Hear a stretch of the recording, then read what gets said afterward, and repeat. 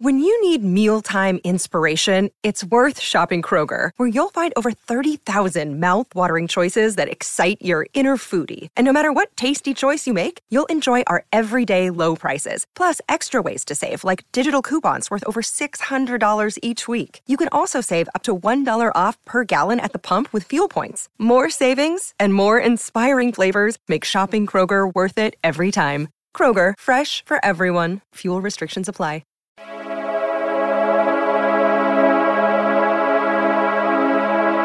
Hey there, SCP fans. My name is Grigory Karpin, and this is Simply Creative People, the show about SCP creatives, be they authors, artists, or offsite content creators like YouTube and TikTok. We're focused on bridging the gap between various fans and serving as an introduction to different concepts and stories on the wiki. So, many welcomes to all, and let's get started. So, hello, and welcome to episode 6 of Simply Creative People. I'm Grigory Karpin, and I'm joined by Mr. I'm Harry Blank, as far as you know. And we have a guest today. Hello. Introduce yourself. I actually have a list that's comically long. You have a list of who you are? Yes, I am, of course, the creator of 3 Portlands, the director and co-creator No, of your Third name. Law. Start with your name. Oh, well, okay, alright, fine. I'm Green Wolf, and I am the creator of 3 Portlands, the director and co-creator of Third Law, former physicist, currently in law school, noted wearer of hats, sworn enemy of the Canadian Senate, Time Magazine's 2006 Person of the Year, winner of the most likely to be mistaken for a furry award, and of course, maker of overly long lists. Excellent. Oh my god, this is going to be a good episode. I am feeling this. All right. So you already basically explained who you are, so that's good. Why don't we? I like to do it where I kind of want to know how everyone kind of got started with SCP. Do you remember how you discovered it? I do, actually. It was through TV tropes, of all things. That's common, actually, I find. Yeah. And then I just, I ended up in the IRC chat, and got to know some people. Twisted Gears, who no longer writes for the site, but back in 2015, he was a big name at the time. Yeah, sort of mentored me a little bit and encouraged me early on, and that kind of motivated me to be a better writer. I don't think I would be the writer I am today. Certainly I would not be writing at the level I am if he hadn't given me that initial push to strive to improve and live up to his expectations. So I want to shout him out for that, and we will be talking about some of his stuff today, I believe. Yes, we will. Yes. Yeah, I mean, I had a similar situation. It was not through TV tropes, but when I did find myself actually in the community, in a lot of ways, it was Lieutenant Flops and Rounder House who kind of like welcomed me in and treated me, as a human being, as opposed to just a white name that showed up and said, I want to be a writer.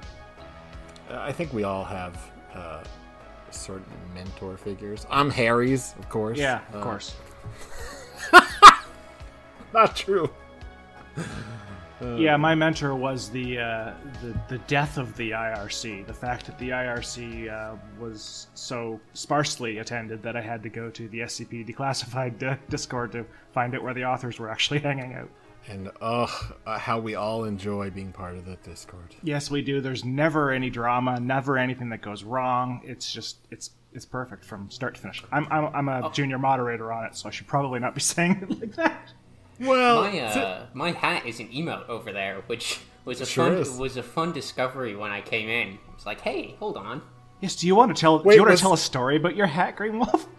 Yeah. I mean, it's not that interesting. Oh, I think everybody loves this story. Come on. Okay, so for a while, I used this hat as my avatar profile image in a bunch of different places. No longer on Discord, but most other places. And so I had it on my author page, and I did not and have not released it under the Creative Commons license. I was, making a personal use exception, right? I was allowing myself to use it on my author page. And there's reasons behind why I wanted to do it like that. But anyways, there were reasons behind why I wanted to do that. But the licensing team was not a huge fan of that. They even though the Creative Commons license allows it, they don't want you to have stuff on the site that's not CC, even if you have a permission for it. So I was like, okay, and I just removed it from the author page. But some people found this kind of funny. Yeah, it's become a sort of a copy paste. Your statement that it's my fucking hat, I believe, is how you phrased it. Yeah. I do not release it.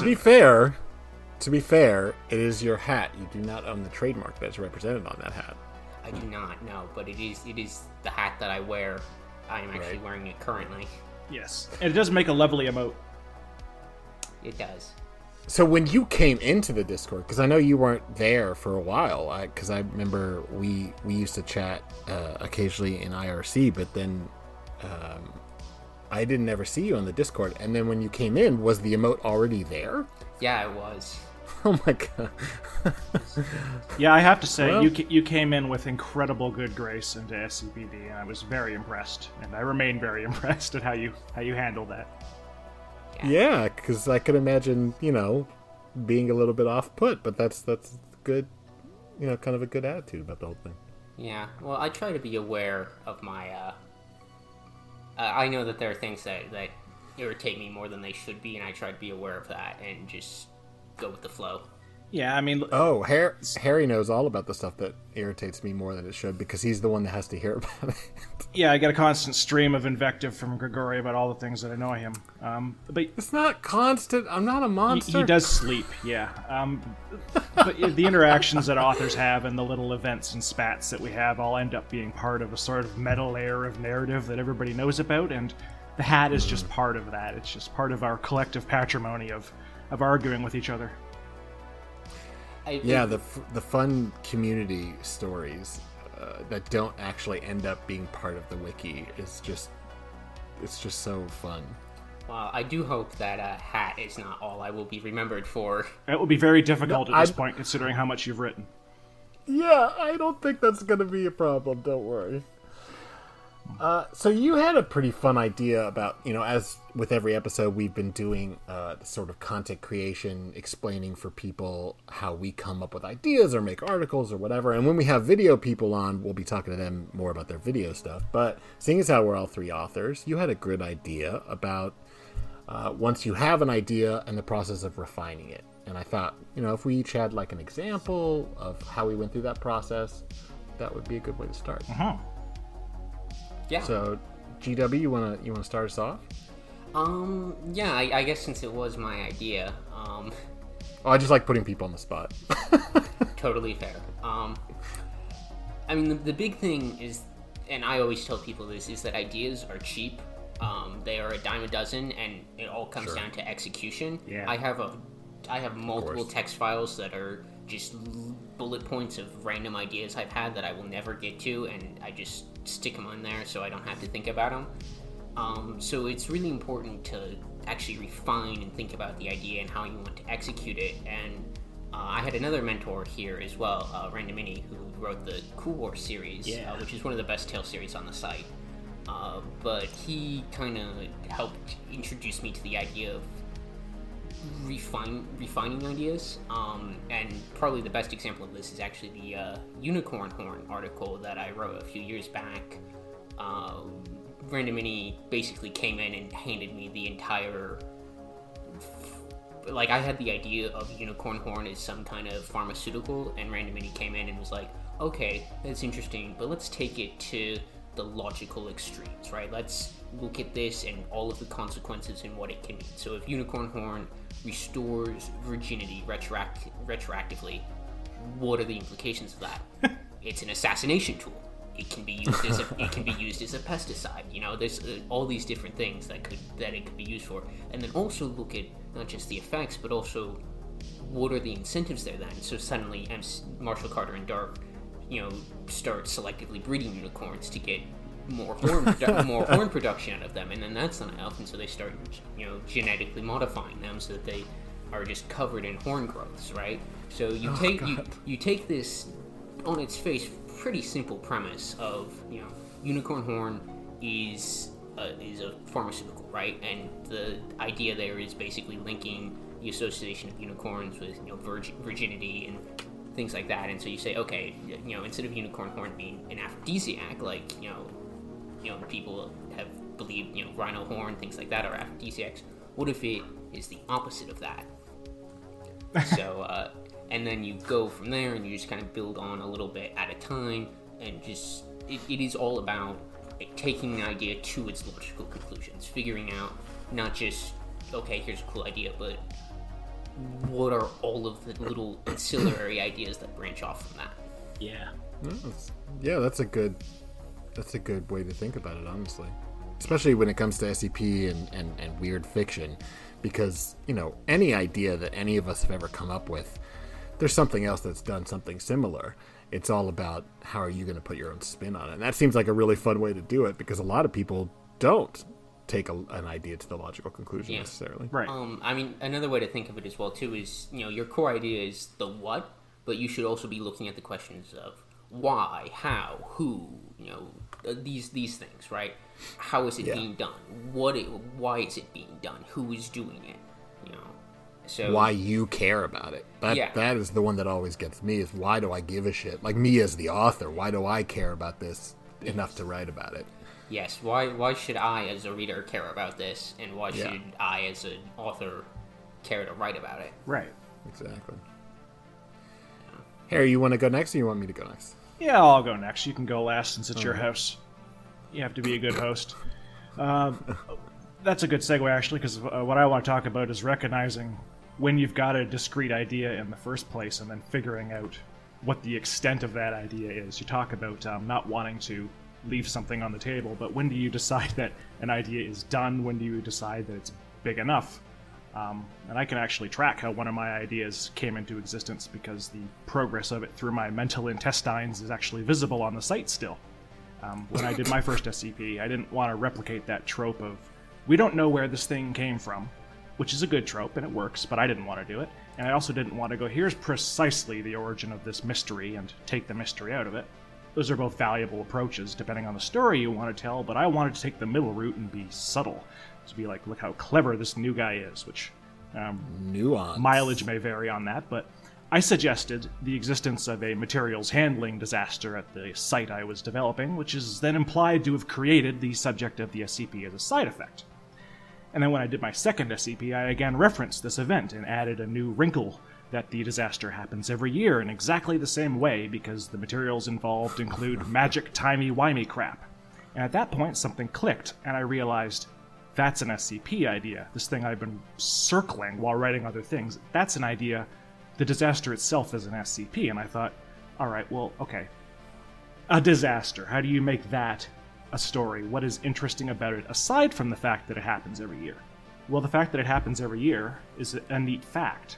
So maybe if I screw that cap on tighter and make it a neater idea, what if it isn't just that the event recurs every year? What if the time frame of the event, that specific period of time, is the same every year now? If that 1 hour in September of 2002 is the same hour every year forever, and if you do anything differently in that hour, all of history is retroactively changed to account for the change. And I thought, okay, that's kind of interesting.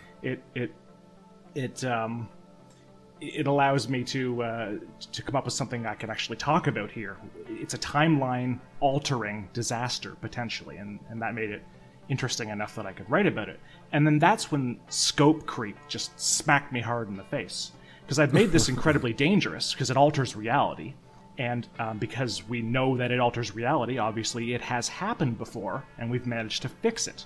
That means people have seen these alternate timelines, and it means that they're bad alternate timelines. So I'm writing this SCP, and what it is a detailed description of just how hilariously wrong things go when you're processing esoteric junk and it explodes. That's the thing. It's about people getting turned inside out and strangled by translucent orange tentacles and getting turned into biological rope and getting dry mouth. But then there was this epic thing. Dry mouth. You don't do a list unless the last item is going to completely subvert the list. But then there was this... also good advice. Yeah, it's always good advice. GW did that in his intro. That's what it is. It's this crazy materials handling story. But then I had this epic thing about people living in 5 different distinct hell worlds, which was attached to it. And that was ballooning out of all proportion, and I went, okay, we'll do like a Series 1 style thing. This can be an addendum. Not even an addendum, this could be a supplement page, because we used to do those a lot. And then the timeline supplement ends up being 12,000 words long. And I show this to Caspian, too, as a critiquer who was working on the site at the time, and amazingly agreed to actually read this entire thing. And I got this incredibly conscientious, brave, I would never be able to do this response. The addendum didn't really work, so just published the SCP without it. And I woke up to that one morning, the imperative to shelve 12,000 words. And I'd gotten so into the thick of this thing, I couldn't imagine. How can it work without the supplement? Anyway, I took the advice and posted the thing with just the allusion to these not yet declassified reports, and it actually worked. It worked really well. It did well. It was my first really successful article. It ended up being the bedrock layer for what became a canon, On Guard 4.3. This is the first time Grigori's hearing that it's not called On Guard 43. Because I could... That's very strange to me. It's a reference I'm not going to bother explaining right now. We'll leave that as a cliffhanger. I've been slowly working through it. Not nearly as quickly as you went through my stuff in Third Law, and I feel kind of bad about that. But it's very good. You guys should all go read it if you haven't. I much appreciate it, but I think you're actually ahead of me. I think you've now read more of me than I have read of Third Law, and I'm going to correct that. Because, again, Third Law, as we've said before, is also awesome. It's really great. But anyway, just to kill this storyline off so we can go back to complimenting each other, because I took the time to drill down into the details of the characters in the event and the site and the madness without having to spend all that time with that huge-ass supplement, it worked better without it. I realized that I had 2 completely different ideas, and they worked well independently, but one of them would have sunk the other if I'd stapled it on there. And now that huge-ass supplement is finally eventually going to see the light of day, but as a whole tale series, it'll probably be like 2 novels long to actually do justice to that content. So the moral of the story is the longer you roll an idea around in your head, the more you're able to figure out what its proper shape is, distinguish between the elements of what's one project and what needs to be its own discrete, separate project, because feature creep's a real thing, but if you let it creep along long enough, you can get a few extra products out of it, and nothing you write is ever wasted, even if it takes you 2 years to get back to it. Yeah, I think it's a really important thing to, like, look at the product, you know, even before you're at the draft, and decide, okay, this is what I'm moving forward with. The other stuff that I have is useful, and I will keep that for something. But knowing when, okay, now it's time to pull the trigger on this thing. Yeah, there's sort of an element of triage involved in writing anything, where, and there's 2 approaches to take to it, and I've used both of them at different times. There's the maximalist approach, where you just write down everything you can think of, and then, like, sand off everything that is not needed for the core story that you're trying to tell. Yeah. And that can work if you aren't really sure where you want to go with an idea, and you just want to explore all the different options and then figure out which one works best. And then there is the more minimalist approach, where you know immediately what you want to do, and you just hone in on that and ignore all the other options. And that's actually what I did in 5525 that you guys talked about a few weeks ago, where there's sort of a fake out in there where it looks like it's being set up to go into, you know, an exploration log of Atlantis. But no, it's entirely about the naval battle, and I knew that was the story I wanted to tell immediately. And so I just did not care about the anything else. And it works. Yeah, I love it. Does work. I like it a lot. Obviously, if you listen to the GOC episode, I did speak its praises pretty loudly. Right, we both did. I do love the fake out in that article, and I've like made an entire GOI out of the fake out, where like victim is entirely me going, oh, what's an interesting weird cursed media thing? Okay, cool, we're going to describe that pretty minimally, and then I'm just going to throw it away because I'm just going to start talking about what's on the videotape, because that's all I give a shit about. Right, you find the thing that made you interesting in the first place, and you find the excuse to make that the main thing, because the thing you're interested in is the thing you'll write the best. Right.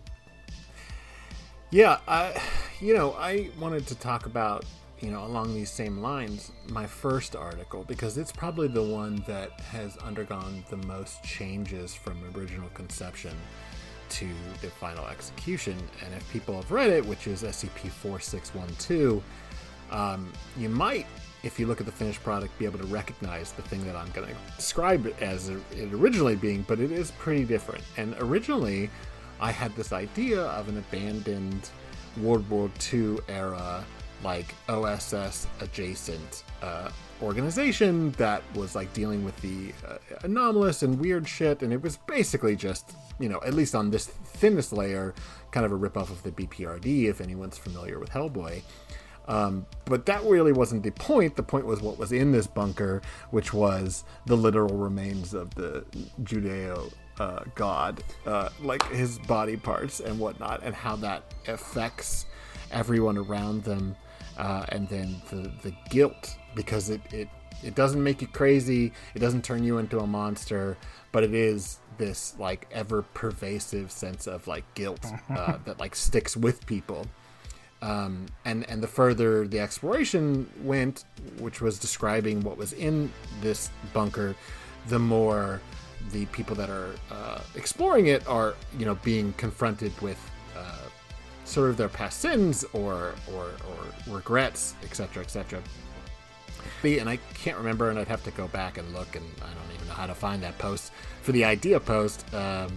Came to me and was like, "Do you really want to talk about like the body of God? Like that's a really big idea for your first article." And it's kind of been done in some ways. And I think this person meant well, but was basically saying, I should shelve it and do something else. And instead what I did was I took the core emotional thought process of it and then just like threw away all the drapings, and it turned into a 18th century occultist who killed a god and all the ramifications of it afterwards. And is still very much about regret and sort of the consequences of people's actions, but became this whole like discussion of the Industrial Revolution and the fact that the reason it worked out the way it did was the death of this alien slug thing. That is awesome, and I don't think I've read that one yet, so I definitely want to go read it now. Yeah, it's a good one. It's I can look at it and say, oh, I would have done this a little differently now because I'm so much more experienced, but I won't rewrite it because I think that it is a nice snapshot of like my early time on the wiki, and I'm very pleased with it. I don't think it's a failure by any means, but like, no, it's a really highly rated article. Yes, it is. It's in the 200s. Yeah, I definitely get that whole thing. That is a mood, as the kids say, I think. Because my first successful article was literally Hollywood. And looking back on it now, there's a lot of stuff that I would change and that I would do better. It definitely suffers from some problems in ideation and not really honing in on a single core idea. But, it's done well enough for itself, and I have enough stuff that I still need to write. I'm not going to go back and George Lucas myself. Yeah. Yeah, and that is a lot to do with why I don't. Like, people have suggested, well, you could change this. And I'm like, I could, but I'm not gonna. Because not only is that a snapshot of that time period, and also, like you said, I have other shit and other projects I want to work on, but also it was because of the way that it worked out, it turns into this fairly cinematic discussion of the events from 2 centuries prior, and inspired me to write, like, I think there's 20 articles in Hecacontragries now, which is not done yet, and I really got to finish it, and it's 20 articles, both SCPs and Tales, that all came out of this thing. And so it's like, well, I'm not going to change the beginning of it now. If you... Yeah, see, mine's the same way, because my first one did the same thing for On Guard 4.3. And my solution to that was, because I did want to rewrite it, was to turn it into a list pages article to hide a rewrite in it that I can link elsewhere if people want to read better version of it, which is a nasty trick to play. But also, this reminds me of something I read in the introduction to some academic monograph I was reading, where they were dedicating it to all the people who'd helped them write their idea, and then at the end they said, and to the person who told me to give up on my idea and start over yourself, I'm done. And at a certain point, you got to say that. No, this story is finished. I'm doing new things now. If you keep living in the past, you cannot move forward. Right. Exactly. And I think that there's something to be said when you show your body of work. You know, when I suggest people read my series, I think there is something very interesting to show the humble beginnings, although it was a very ambitious first article, to be fair, not just tooting my own horn, but when you look at other people's first articles, I feel like I shot for the moon for some reason. But you did. You know, you can still see, well, how not only the characters within it, but the overall concepts of the world that I was creating, like, developed. And so to go back to it now and change it seems like almost, I don't know, not a betrayal, but like it just feels like, no, I'm not doing that. But it is interesting how it turned into, you know, it was a very tropey thing when I first started. And at the end, something I'm really proud of. That the core idea is like completely impossible to look at, except for it still had to do with, you know, the death of God, sort of. Only now it was more of a tone / like theme to it instead of literal. There are a lot of articles about the death of God on this site. There's like there's at least 3 just within Third Law. You know, I mean, to be fair, it is a subject that comes up all the time, not only in philosophy, fiction. You know, God, how many Japanese role-playing games have I played where the end of it is you ascending to heaven and killing quote-unquote God? I mean, so, you know, I think it's a common trope, but it doesn't mean it doesn't have its place. No, I definitely enjoy it. Speaks to people. Yeah. I'm Kill your gods. I'm almost an anti-theist at this point in my life, so. Yeah. But we are not here to talk about such lofty matters, but a much more grounded. No, we just talked about the value of moving on, didn't we? Yeah. So there we go. Segue. I interrupted your segue to make mine instead.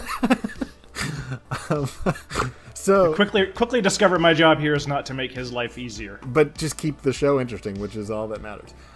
So we are talking about something that is much more grounded than we talked about the last 2 times, because we're going to be talking about the UIU, the Unusual Incidents unit of the FBI.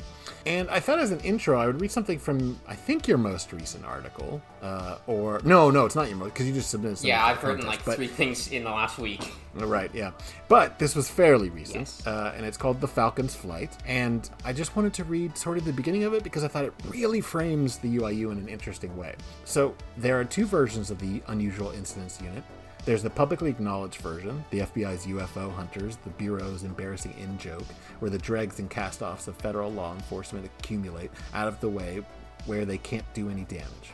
That version only exists to conceal the existence of the other UIU, the shadow DOJ, the Department of Justice, responsible for the entirety of the American justice system behind the veil, tasked with implementing and enforcing all of the para-policy of the Domestic Security Council.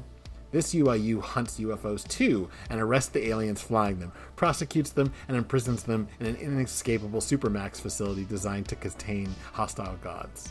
This UIU is entrusted with policing and protecting the largest paranormal enclave in the Western Hemisphere.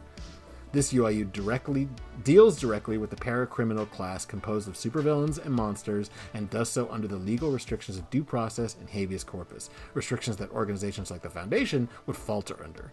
The UIU is a force to be reckoned with. Yes. I love that. It's really good. It's a really good intro to the entire concept, but I also like that it was, I think, basically the beginning of that tale. Yes, that is the... Yeah, that first is few how lines, the tale yeah. opens, and then it dovetails into describing Wizard SWAT, basically. Right. Yes, the rest of the tale quickly exceeds the quality of that already fantastic introduction. But the reason I think I sent that introduction to you, Grigori, in the first place is because I like how it talks about both versions of the UIU as they exist on the site, the incompetent and the competent, and meshes them together like that. Yeah, Sort so of a super canon. So anyway, go on. No, but that that's really the good point, is that there is this concept, and I'm going to go a little out of order. I'm a weird type 8 person, but apparently I'm betraying my own outline. But there is the sense of, and this is a common trope, especially on the earlier articles that deal with the UIU, where people are UI useless, right?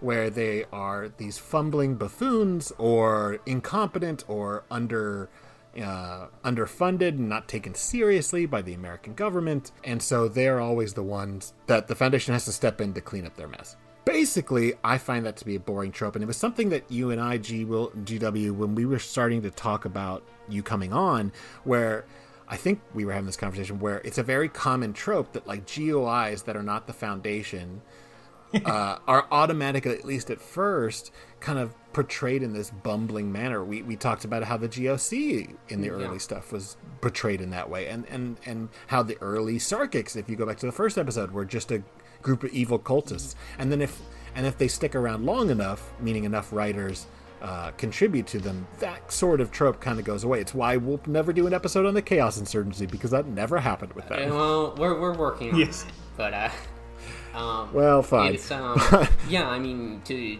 borrow a term from TV tropes, it's the idiot ball, right? You give another character or group, you make them act like buffoons, and maybe excessively so, to make your good guys look smarter and stronger and better.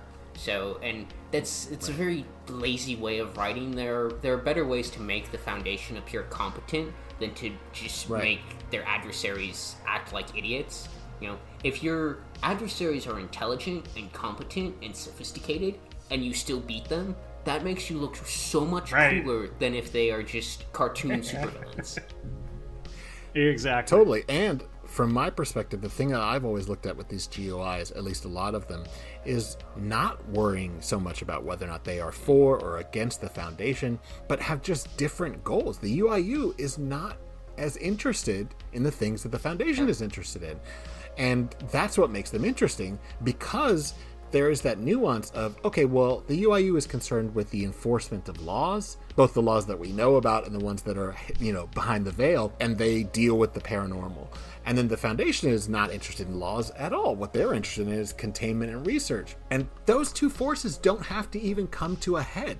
It's even more interesting when you talk about, well, how do they overlap? How do they talk to each other? Do they cooperate sometimes? Of course they do. It would be crazy if they didn't. And I think that's true of almost all the GOIs.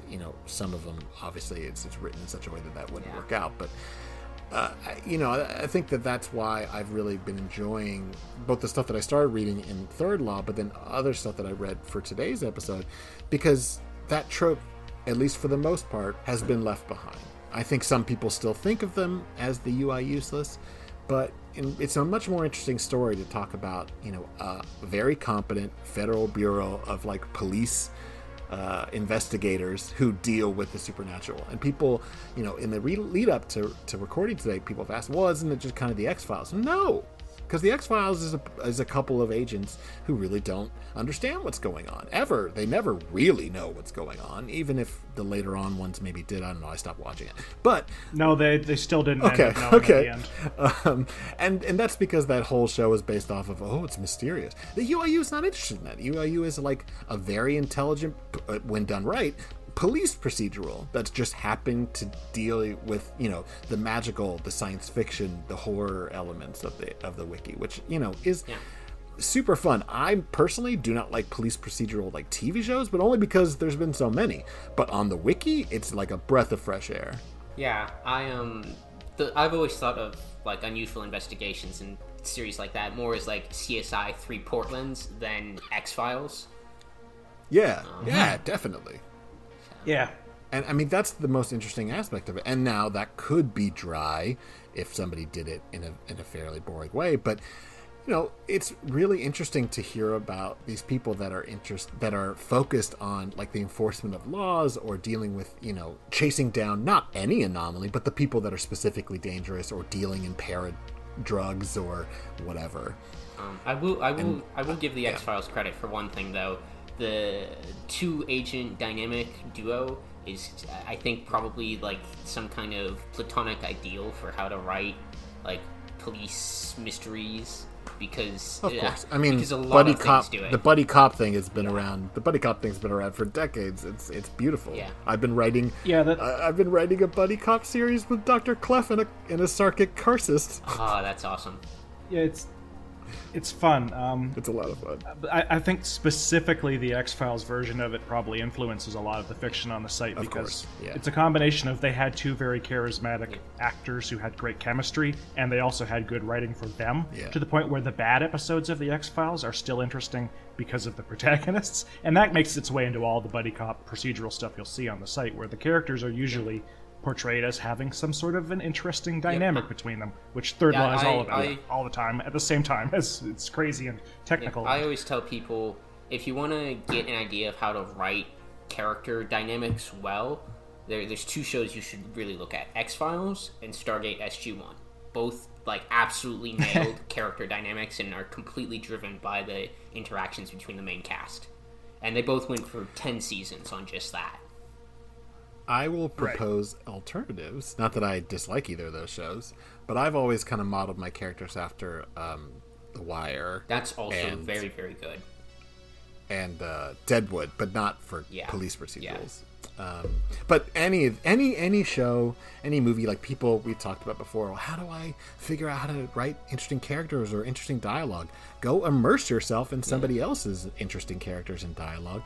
And don't just steal them, but, how did they handle it? How did they make a nuanced villain or adversarial relationship or, buddy, camaraderie that isn't just, out of the wrapper boring? Anyway, so some basic terminology, which is a little old-fashioned, but does come up from time to time.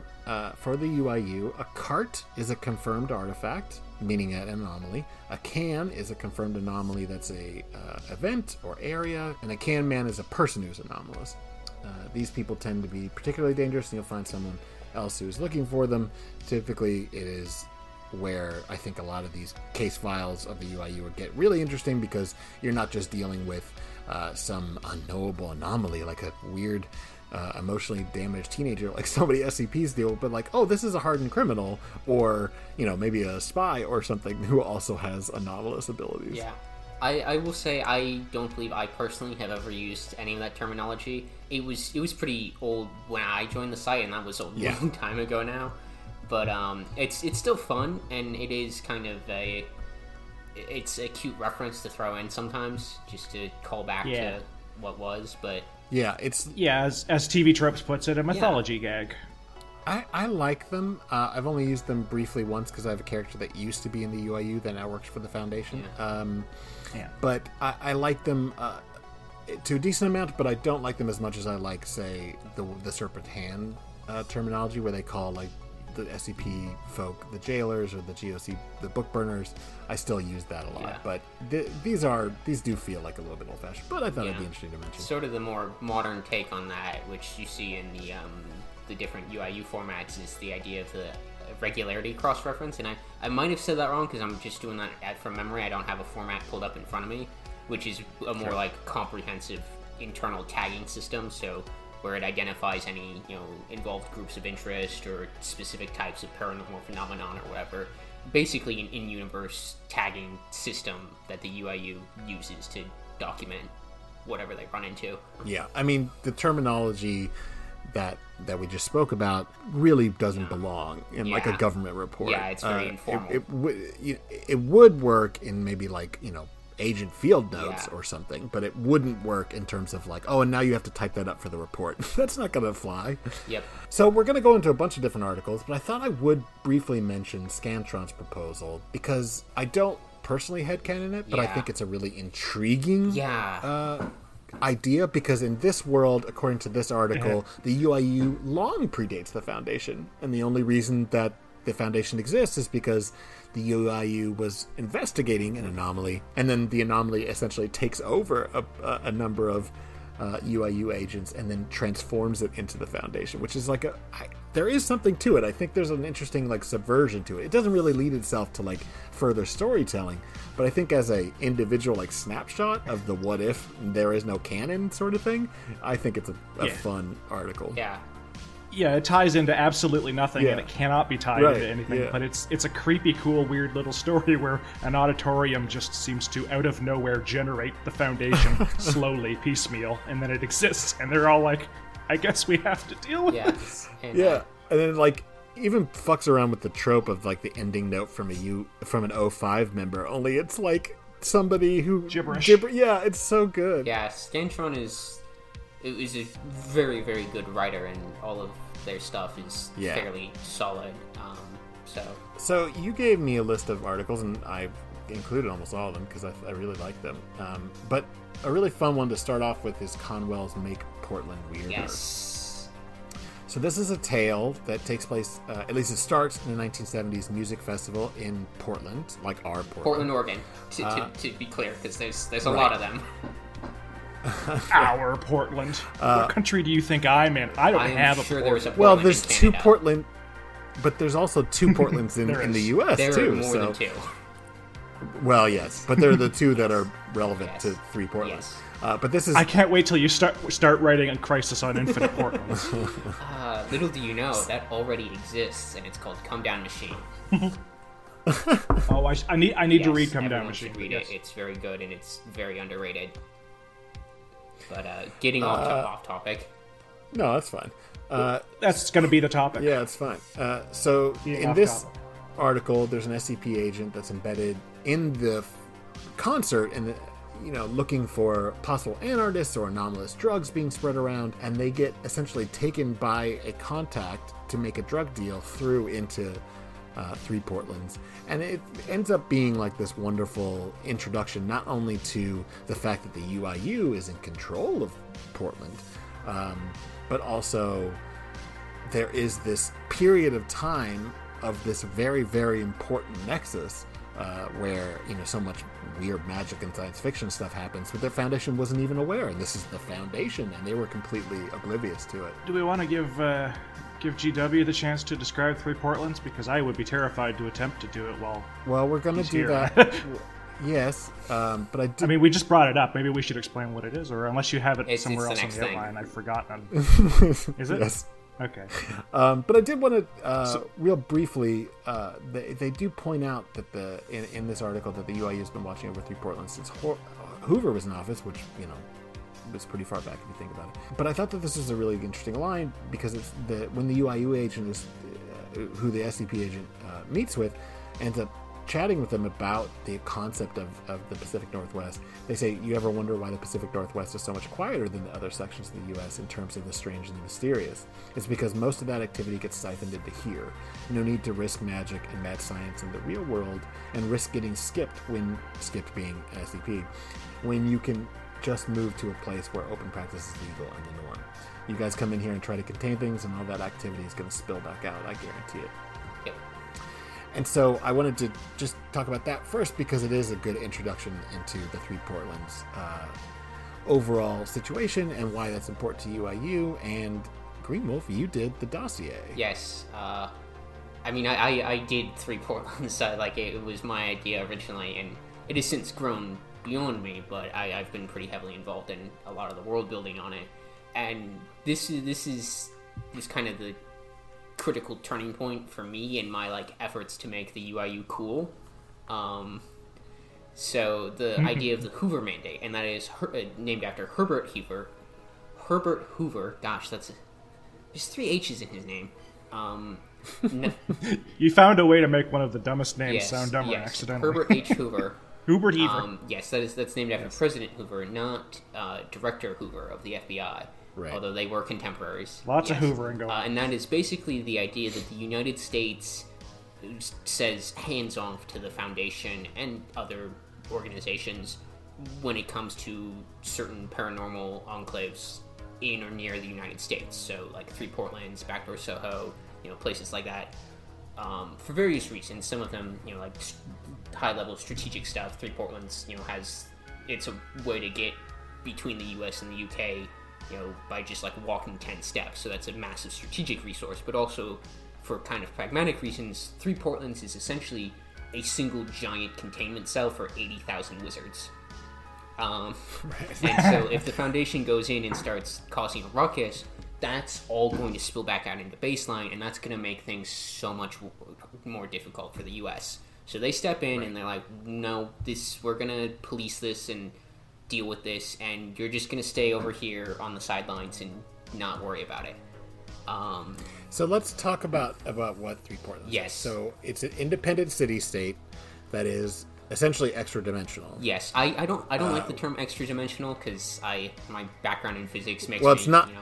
Well, that's fine, but what would you call it? It's in its own pocket universe, like in a bag of holding. But yeah, extra-dimensional works as Is that more technical? Yeah, it is. I mean, extra-dimensional conveys the idea. I just don't like it as terminology because. Okay, so it's a pocket universe, and it basically contains this city where it connects to via the ways, which are something with the serpent's hand. But the idea is the ways are these magical, gateways to other places. And it connects to Portland, Maine, Portland, Oregon, and the Isle of Portland in the United Kingdom. Yes.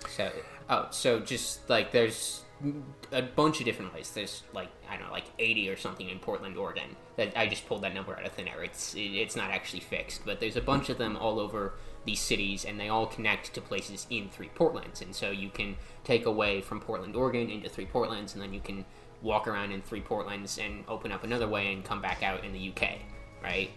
Right. But the idea is that Three Portlands is sort of an amalgamation of the metaphysical imprints or shadows or whatever of these three cities that are all named after each other and all have kind of similar histories and backgrounds. So it's the collective idea of Portland has merged together into this meta Portland, essentially. I liked it in Make Portland Weirder. Comwell describes it as 3 types of architecture merged into one city. Yes, which is a really good description. Yeah, so there's elements of all three Portlands in Three Portlands. So you have lighthouses and stuff. You have the International Rose Test Garden from Portland, Oregon. There's a shadow of it in there. There's lots of little different things from each city that all influence it. Right, and the UIU effectively acts as the FBI does in the rest of the country. They extended their federal jurisdiction to specific laws because, as a part of a deal with the sort of leadership of Three Portlands, because Three Portlands wanted to stay autonomous and not be annexed by the United States or other people. Because there is also an aspect, and we don't have to get deeply into it, where there's a genus loci, where it's sort of a city is sort of alive in a lot of ways. But there's also, like you said, 80, 100,000 people there, and they don't want to be citizens of the United States. Yes. And so the UIU is the representative of U.S. law there, and they also endorsed, embraced that, the people that live there, because this also, like you said, keeps the foundation out. Because the foundation's not interested in laws. They're going to come in here if they did come in there en masse and try to lock up all these people. Yeah, the technical, and I know that you and I are probably the only people who would actually care about this, but the legal minutia of it is that Three Portlands has signed a compact of free association, like the Pacific Island Trust Territories. So it is foreign but domestic for purposes of U.S. law, but it is still only federal law. Only federal, and the city passes its own ordinances and such, and has its own police force that deals with misdemeanors and smaller crimes. And the UIU's main concern is stuff like smuggling, things like that, stuff that directly threatens the bail. And of course, they will help out with homicide investigations and things like that. But that's more by agreement with the city that, hey, you guys have more resources and experience with this, you'd be useful here, unless we implicitly have this authority.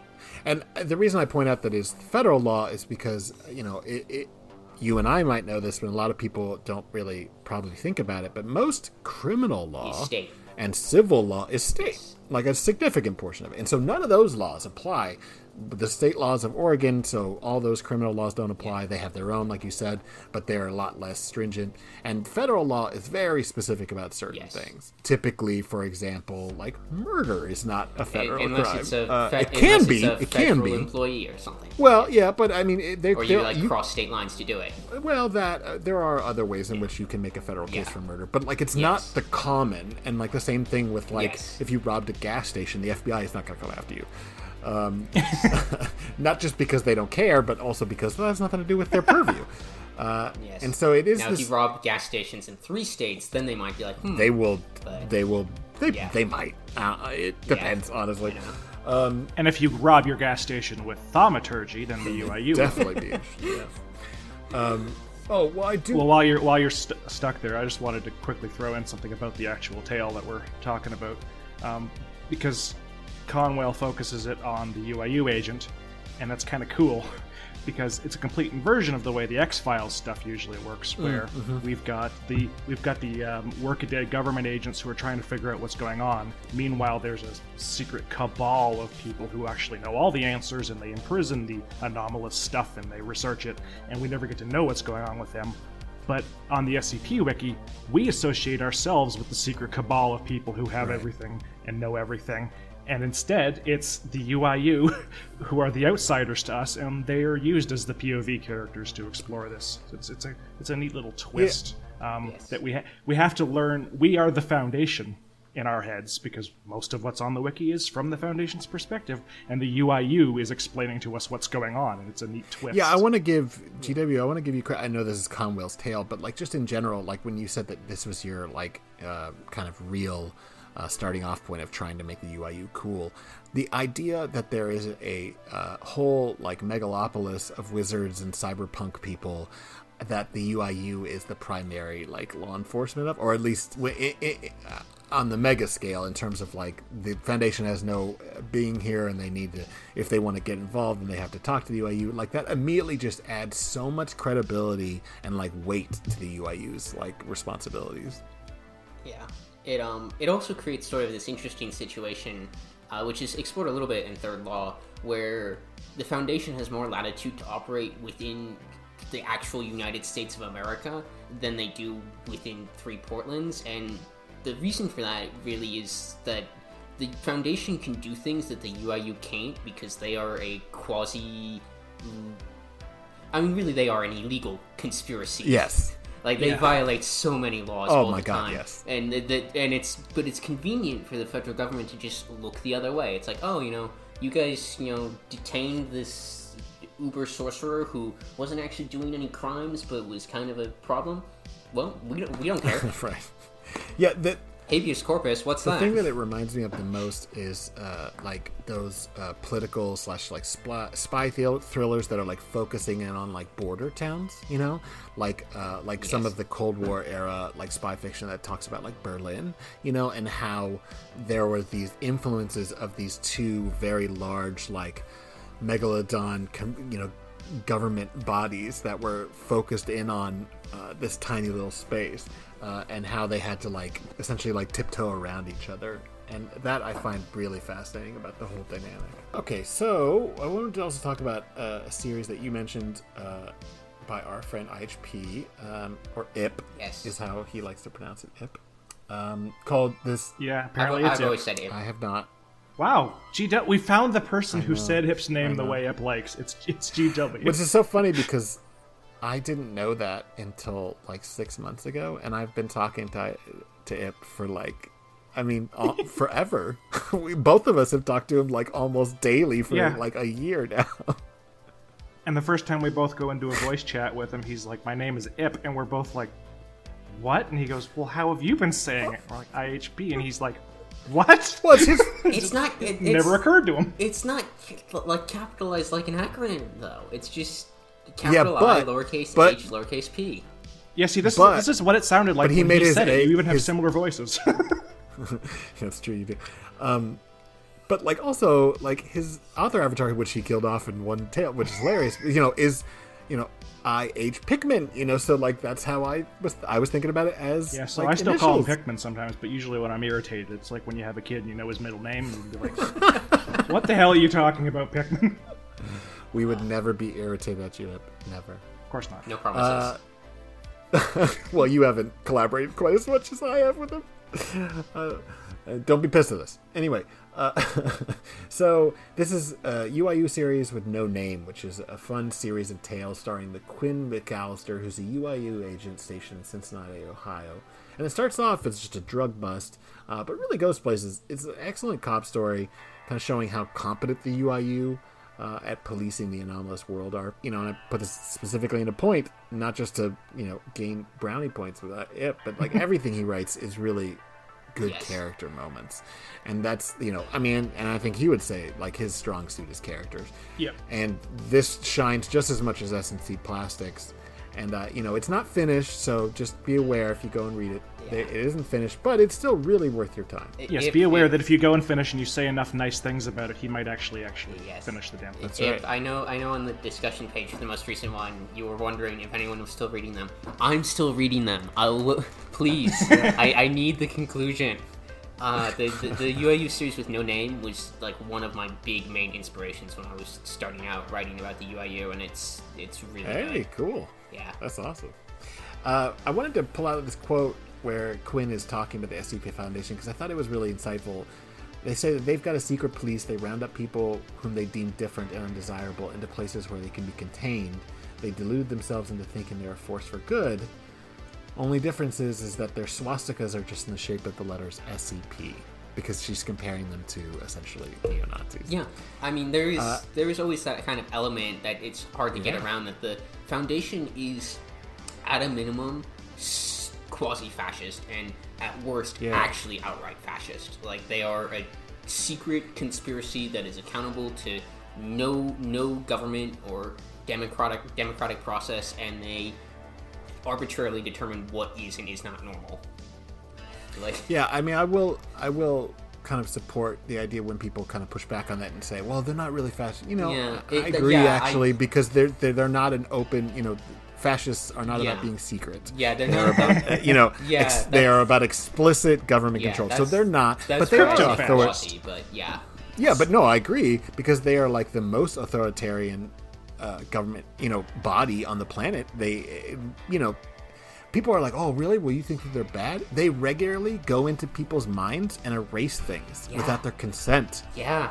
Do you understand how much of a violation it is? If that ever became public knowledge, people, like, that's the worst part about the Broken Masquerade, which is a canon I really like. But, like, it's like, why weren't there fucking, like, witch burnings about them? Like, this is so bad. Yeah. It's what I addressed in Vanguard when we started it. At the end of 6500 was like, someone needs to talk about the fact that if we go public, things are going to be bad for us. We need to have we need to have a plan for like amnesties and whatnot. Yeah, no, a sneak peek behind the curtain for the long-term future of Third Law ultimately does end with a Broken Masquerade, and there is a plan for that period that is literally just like the extensive Senate committee hearings about the SCP Foundation and what they are going to do with these people.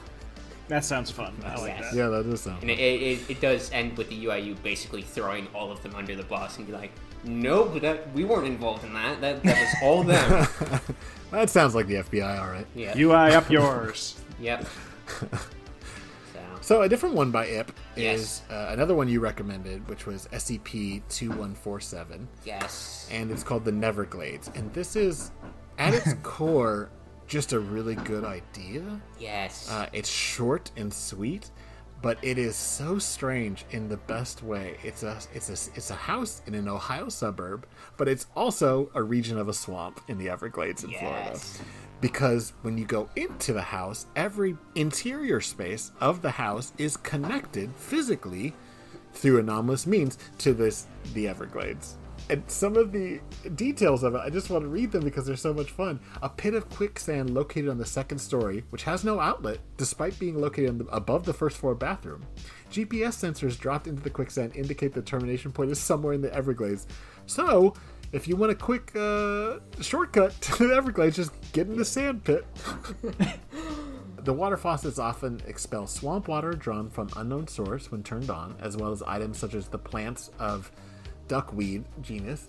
That was amazing. I could see you skip over the botanical name. You're just like, I could hear your brain go, nope, I'm not saying that. Not doing it, but thanks for calling it out. Anyway. No worries. I'm here for you, buddy. And dragonfly nymphs, despite being connected to the city of Redacted's municipal water supply. In addition, faucets will turn on at random despite having faucet valves disabled. Free swamp water for everyone at random.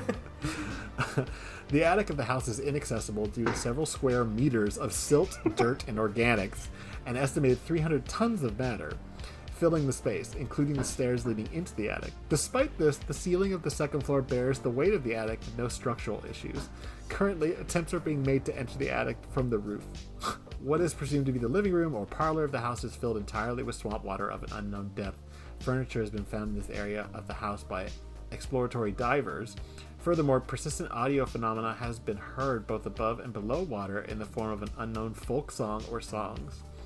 With the exception of the living room, basement, and bathrooms, no furniture or appliances were present. Yes, this is a great Series 3 skip, and I'm probably biased in this regard because it's around the time I joined the site, but I really do think like Series 3 was kind of a perfect like happy medium behind here's just a cool weird thing, and like here's a really long narrative about it, where it was like here's a cool weird thing and a short story about it, and I think that's an ideal format to be at. And this does it really well.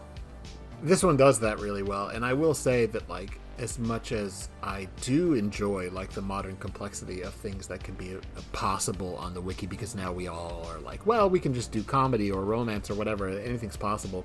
I do very much appreciate Series 3 because I feel like that's where the form, like the medium of the SDP writing really, like, started to really shine. There are really good articles before that, I'm not saying there aren't, but the sheer amount of articles starting in 2 that are like, wow, this one is nuts. It's where the site grew the beard, to borrow another term from TV tropes. Yes. Yeah, grew the beard. That's a reference to William Riker, because in the first season of Next Generation, he was clean shaven, and it is awful to be really old. Really bad. Yeah, and then he grows out his beard, and oh my god, I don't know how that man ever went through life clean shaven. It always confused me how somebody on a starship was allowed to have a beard, but whatever. Well, that was the extent of Riker's character development. He grew a beard. I don't want to offend anybody. I'm not a big Star Wars guy, Star Trek guy. Sorry. Yeah, it's a difference between the first season of that show, which kind of actually blew, and the second seasons and onward, where it improved drastically. And part of it, the signifier, the signpost is, does Riker have a beard? So if you turn it on and it's a rerun and you go, oh, Riker doesn't have a beard, this one might just be the planet where everybody's black because the writers ended up with a racist director. This might be that episode. Oh my god.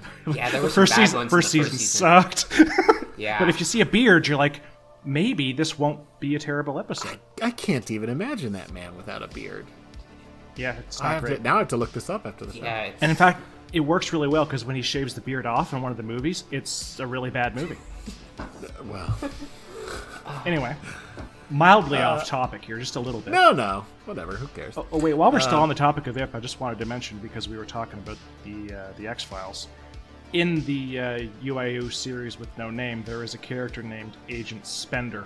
And this is because this is a thing that Ip can't help himself from doing, is referencing things he likes. That's a name from the X-Files. That's proof that's where he's getting his inspiration from.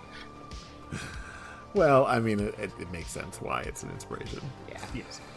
I thought it was really fun. The reason why we're talking about this skip is because 2147 was actually discovered by UIU. In fact, it was discovered by Quinn McAllister, the same character from the series with no name, because they were investigating reports of alligators in the sewers, which is so funny because it's such a tropey bullshit thing where you would send, like, the FBI agents that hunt UFOs to find out if there are alligators in the sewers, and instead what they find is this fucking mind-boggling, like, not temporal, but like dimension sink where 2 parts of the United States are connected through swamp water. And then because there's no crime involved, right? It's not really their problem, so like, here, you guys have it. Over.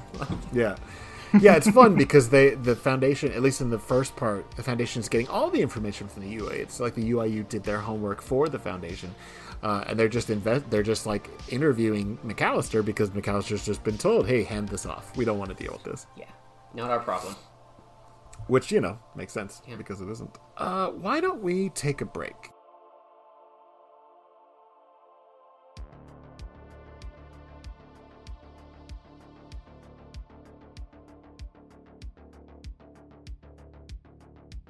So we are back from break.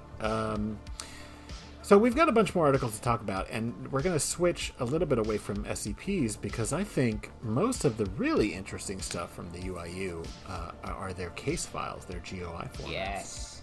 What's a GOI format, Grigori? It's a group of interest format, meaning it's an article, and I guess it would technically be a tale, but it's not just prose. Each GUI, or not actually each, but many of them have formats of their own internal documents. Yeah. Are We Cool Yet has like art proposals. MC&D has like really terribly designed GUI formats that I hate. They're just so gross looking. I wish that someone would come in and make a better looking theme. So much purple. Wow. Yeah, and like not in a good way either. I like purple, but anyway. The point is that they're not technically tales. They are the third variety of thing on the site. Yes. Right. The least respected of all. Of them. You think it's bad now? I would like to take credit for it. And I don't think it's taking too much credit for motivating the like GOI format renaissance. And gosh, there are going to be people I know who are going to give me flack for pronouncing it like that. But whatever, I don't care. I bet you Grigori thinks it's pretty funny. I think it's hilarious because GOI means something very different. Anyways, GOI format. I actually wrote like you're both GOIs. I actually I wrote the list that is used to list all of the GOI formats on the site. I got sick of waiting for anybody on staff to do it, so I just wrote it and gave it to Conwell and was like, "Here, post this," and then we got it on the sidebar. And the lesson here is never ask for permission, just do it. So, well, as a member of staff, I both simultaneously have don't to actually say... do that. But yeah, I had a period where I was writing basically only GOI formats, and a lot of them were very successful. So I want to push back on the idea that they're the least respected because I feel like tales are entirely ignored. Yeah. Okay, well let me say it in a different way then. Other than Wilson's wildlife GOI formats are the least respected of the three. Wilson's wildlife is in a higher tier for people wanting to actually read them than tales, and GOI formats in general are usually below that. Although the UIU formats are actually quite highly respected. Yeah. Well, we can talk about it when we get to the next one, but I have some thoughts there. On this article? Just on the UIU format in general. So yeah, the next one, we'll just go into it, is UIU file 2014-014, which is Metaphysical Shark Terrorism. Yes. I love this article. Yes. Yeah, it's really good. By Nat Voltaic and Lord Stonefish, which, two names that if you see on them on an article, you should probably read it. Yes. It is technically it is part of Third Law, but you don't really have to have read Third Law to understand this one, in my opinion. Yeah, most Third Law stuff is relatively standalone. Yeah. Yes, this one and the one that we'll look at later by Anorak, I think might even be improved if it's something you don't understand the context of, because they're both so wacky. Yes. Anorex especially, yeah. Both of them, honestly. But this one is an entity resembles a metaphysical shadow of a basking shark and possesses a conceptivorous diet, meaning they eat concepts. Formerly active within the Three Portlands area after creation by the associates of Apotheosis? Apotheosis, yeah. Sleep apnea. That's right. Which is like a GOI that's basically just meant for this, and maybe it's in other articles, but you don't have to worry about it. The point is they were like these weird cult terroristy type deal. And it first appeared in a quarry in the Jurassic District, where it caused the deaths of workers and damaged expensive paratechnology. Continued activity in different realms of the city until it was captured. So this is a shadow of a shark that swims around and eats concepts out of the real world. Yes. Specifically a basking shark, which, unless I'm mistaken, is the one with just the big mouth open all the time. Yeah, it's a filter feeder. That is such a beautiful image. It's this big shadow of a big dumb shark with its mouth open, just eating concepts as it swims around. It's interestingly almost, connected to what we were talking about last week with Fifthism, how some of the entities are basically discussed in this same fashion of the idea of something that eats concepts out of the real world and literally subtracts them from reality. Yeah. Yep. It is capable of filter feeding concepts from a particular area, as well as being able to, quote-unquote, swim through solid objects. Eaten concepts will disappear within the area and will reappear 2 hours later. For example, if the concept of steel is eaten, all steel, and variations of it, in the area will disappear. Any steel will have an outline around where it would be. Yeah. Basically like selecting something in a game and just turning off rendering. Right. Only that doesn't work so great with gravity when you take away steel. Yeah. Because some of the evidence it includes a piece of rebar which was part of an overpass, like a freeway overpass, which was consumed by the shark. And the rebar fluctuates between a consumed state and a normal one, oftentimes losing part of its concept. Current status. The entity is currently held in a modified tank at Portland's Aquarium, a popular tourist destination in the Teal District. This is 3 Portlands. Yes. The tank is constructed of a conceptually null clear solid, CNC2, and contains a variable water level depending on the entity's needs.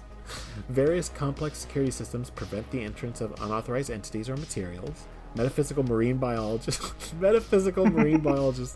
are working with the UIU to determine the state of the entity, and its condition is believed to be artificially induced by the AOA members for use as a weapon. Entity shows moderate to severe signs of stress at all times because of its condition. Oh, it's so sad. I know, it's not even a bad thing. Yeah, so what I've basically been reading is like little snippets from the file itself. So when you were talking about the formatting, you want to swing in here and talk about it a little bit? Yeah, so the original UIU GUI format and the one that most of them are written in, it has this presentation of...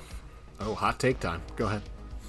It's, I don't know, it like the tabs in it are, initial report, suspect description, evidence, bureau record, and it goes through like documenting this as basically almost like what I would imagine like the FBI's internal files on like, MLK and people like that would look like, where it's just like, it's very focused on the physical description of an object and less about the actual investigation around it. And I don't think that can be used to tell interesting stories like this, but I think it's kind of limiting. And Sure.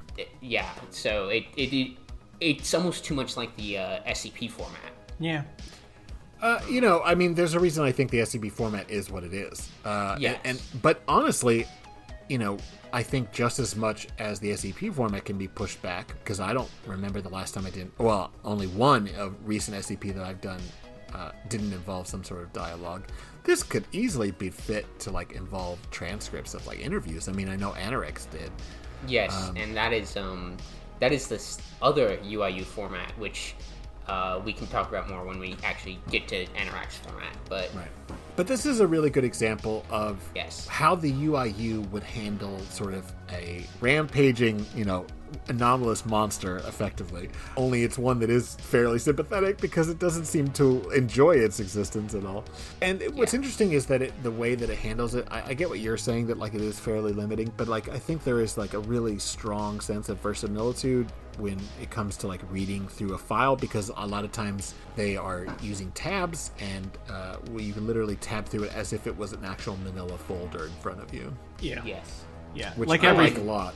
Like every format, there's some tales that are better suited to this, and there's some that are better suited to other formats. Right. Yes, and this one is definitely, I think, one of the best examples of this variation on the format.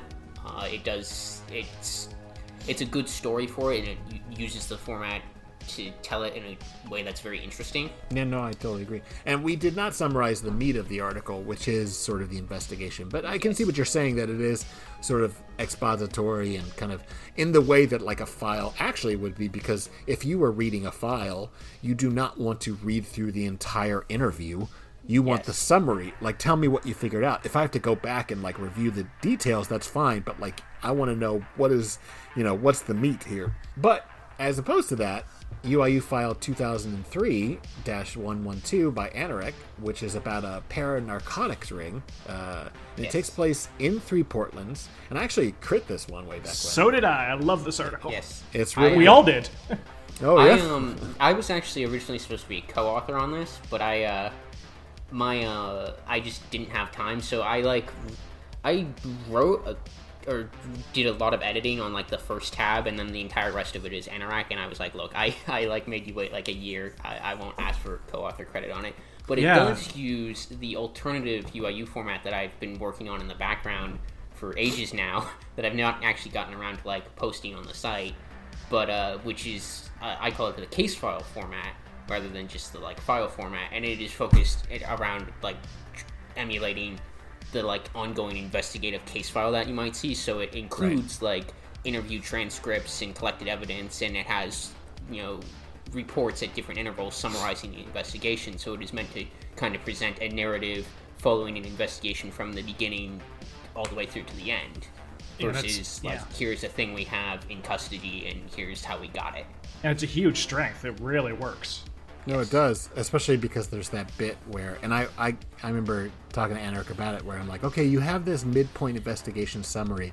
Let's try not to repeat. This is still fiction, but like it's a really interesting concept to be like, here's where we're at now in this investigation, and then to move forward again, which is like again, it feels very like real, even though I know it actually isn't because I've seen case files. Yeah. But, not FBI case files, but you know they're all the same basically. Yeah, it's yeah. I didn't have access to like actual FBI files to really look at with this, so I was kind of going more off of what does it feel like it should be, and what is most conducive to the narrative. And exactly, and all it has to do is feel real, right? It's verisimilitude, not actual realism, because actual realism is horrible for fiction. Yeah, and another thing worth noting as well too is that like a lot of these different tabs are like optional within the format the way I have it like set up.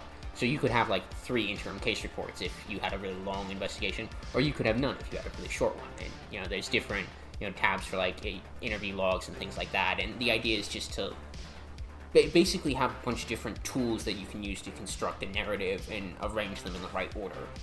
So I'm gonna slight detour here because I stole this formatting to use in a GRU article on this, an SCP main list article 5957.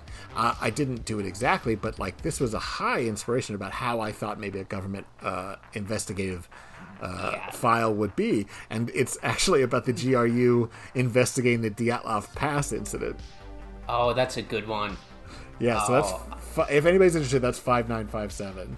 Yes. I'm really fond of it. It never like exploded, but like I feel like there's a lot to be done with the GRU, to be honest. It's not just as boogeymen, but like actually understanding. I think there's similar to how you've done a UIU. I would like to go in and start writing more GRU.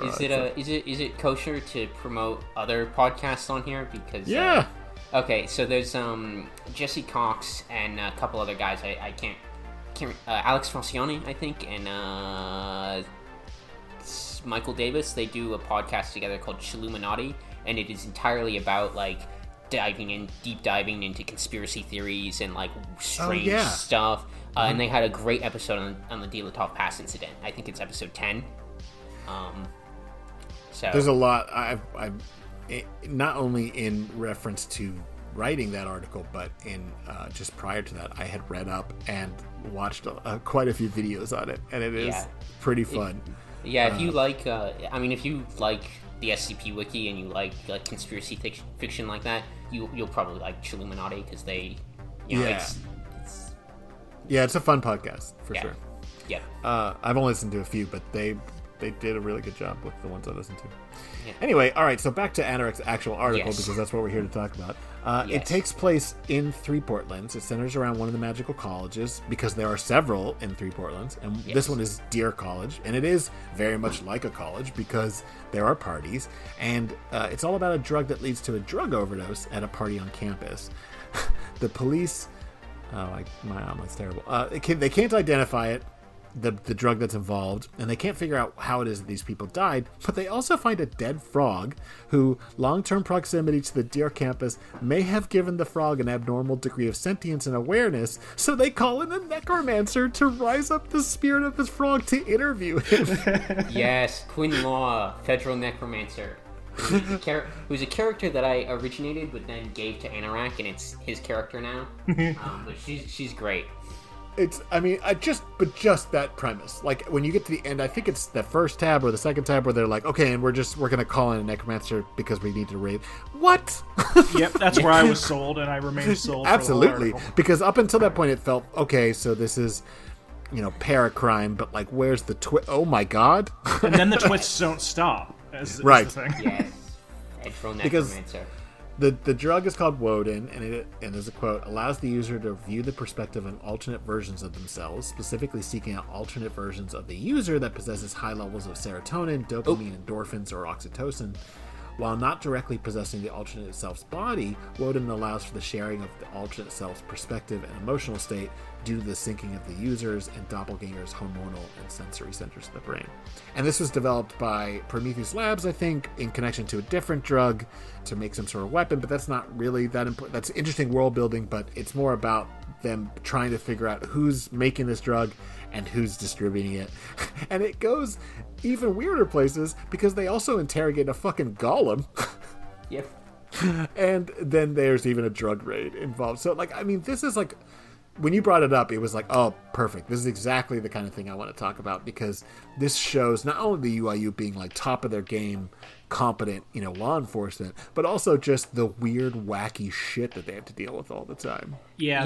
This article was my introduction to Three Portlands, and while I was reading it, I was just... My cat's making noises, I apologize. While I was reading it, I was just absolutely astonished by how it keeps ramping up, to the point where you actually get a sense of how big and crazy and weird Three Portlands is, just by the fact that while the story is trying to happen, Three Portlands keeps insisting on impinging on the events. Like, while the drug bust's going on, somebody's shot goes wild and hits somebody who was in a flying motor scooter, which crashes into a building and explodes. And that's not even related to what's going on. That's just the setting being crazy in the background. I mean, there's a reason they call it the Weird City. It's perfect. It really is like CSI Three Portlands, where you have this very grounded and down-to-earth police procedural in just this crazy, insane urban fantasy city where all of the like craziness is also just like kind of normal and baked into how it works, and like that's just the logic that they operate on. It's beautiful. Yeah, the interview with the Golem is a really good example of it, too, because there's this whole discussion of, like, code words and, like, magical runes that, like, are part of its operating system as if it was, like, a program on Windows or something. And I think, I mean, the part... You don't ever stop to go... There's nothing in the article itself that makes you go, what? Even though it's all so crazy. Like, if you stop and think about it out of context, you're like, this article is going weird places. But there's no point in the article where where Anorak stops and like winks at the reader. There is this real sense of like, groundedness throughout, despite all the strange shit that's going on. Yeah, I mean, it's that very specific form of humor where you say something completely insane in the most deadpan, serious voice you can, and do not even blink. Yes. That's basically all my comedy. The best kind. And the wiki is very, very good for that because of the governmental nature of, or quasi-governmental nature in the case of the Foundation, where you have these official clinical documentations of what are frankly insane events. Yes. I mean, that's the best. That's why I feel like it's such a good medium for satire. It's why I've kind of gone nuts with that stuff with Victim, because I feel like you just describe these things in the most clinical way possible and then let the contextless weird event speak for itself. Like, if you can make the reader pause for a second and go, wait a minute, what the fuck? Yeah. Which works as much for horror as it does for comedy, I think. Yeah, I mean, horror and comedy are two sides of the same coin. Yeah.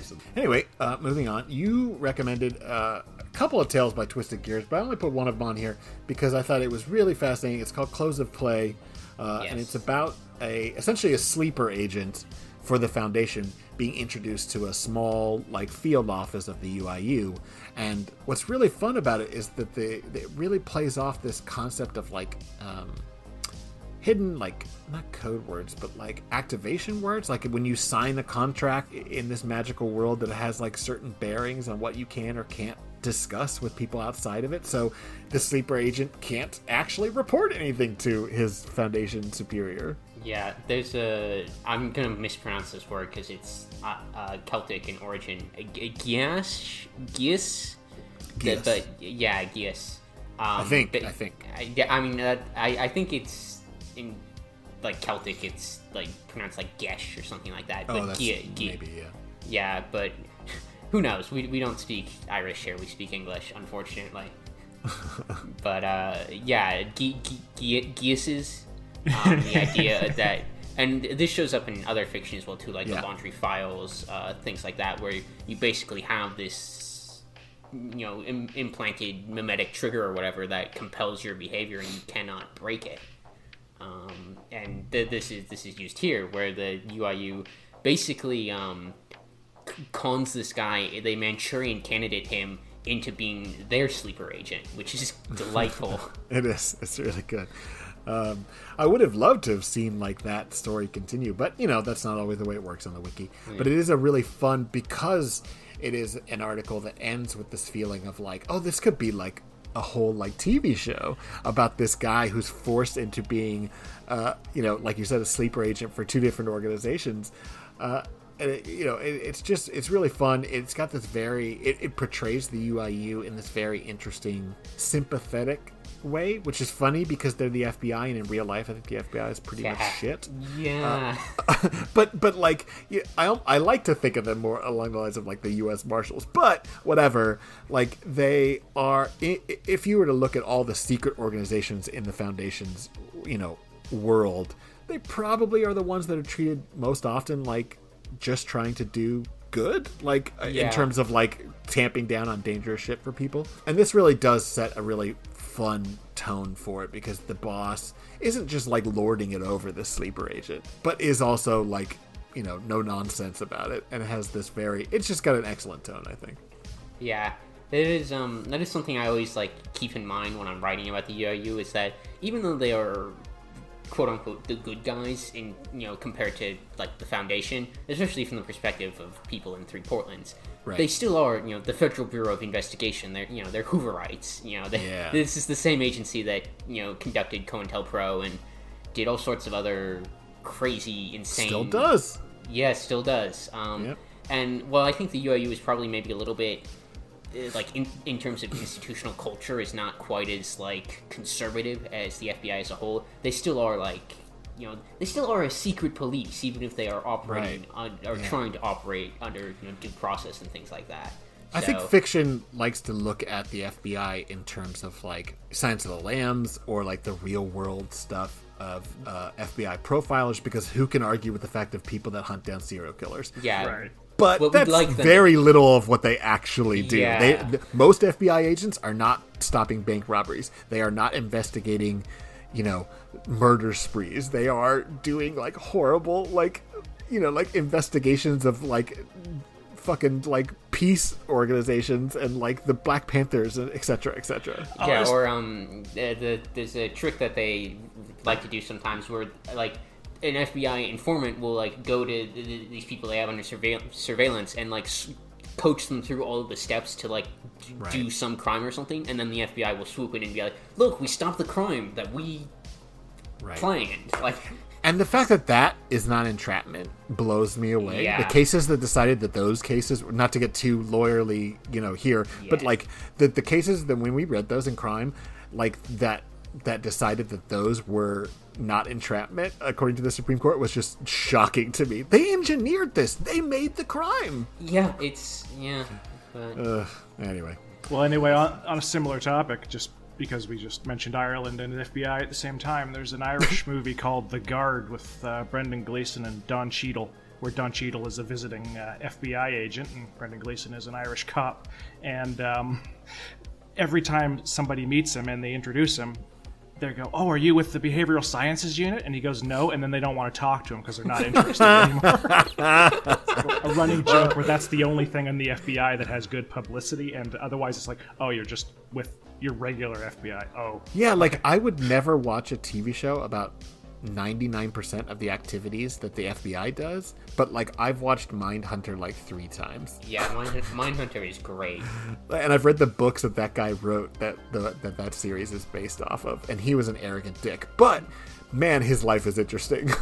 Yeah. Well, if you watch the X-Files, like anytime the rest of the bureau is involved, they're dicks.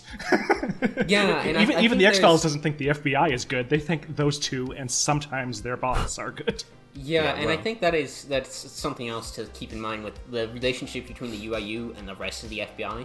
Because the rest of the FBI thinks that they are, the X-Files UFO hunters. Right. And in reality, yeah, there is like the little tiny UFO hunting unit that they keep around for show. But then they have like this entire other organization that is basically parallel to the entire Department of Justice, and whenever they have to go into like Quantico or whatever for like yearly training, or on some mundane thing, they have to put up with all of this stuff from other agents being like, "Oh, you guys are the UI useless, huh?"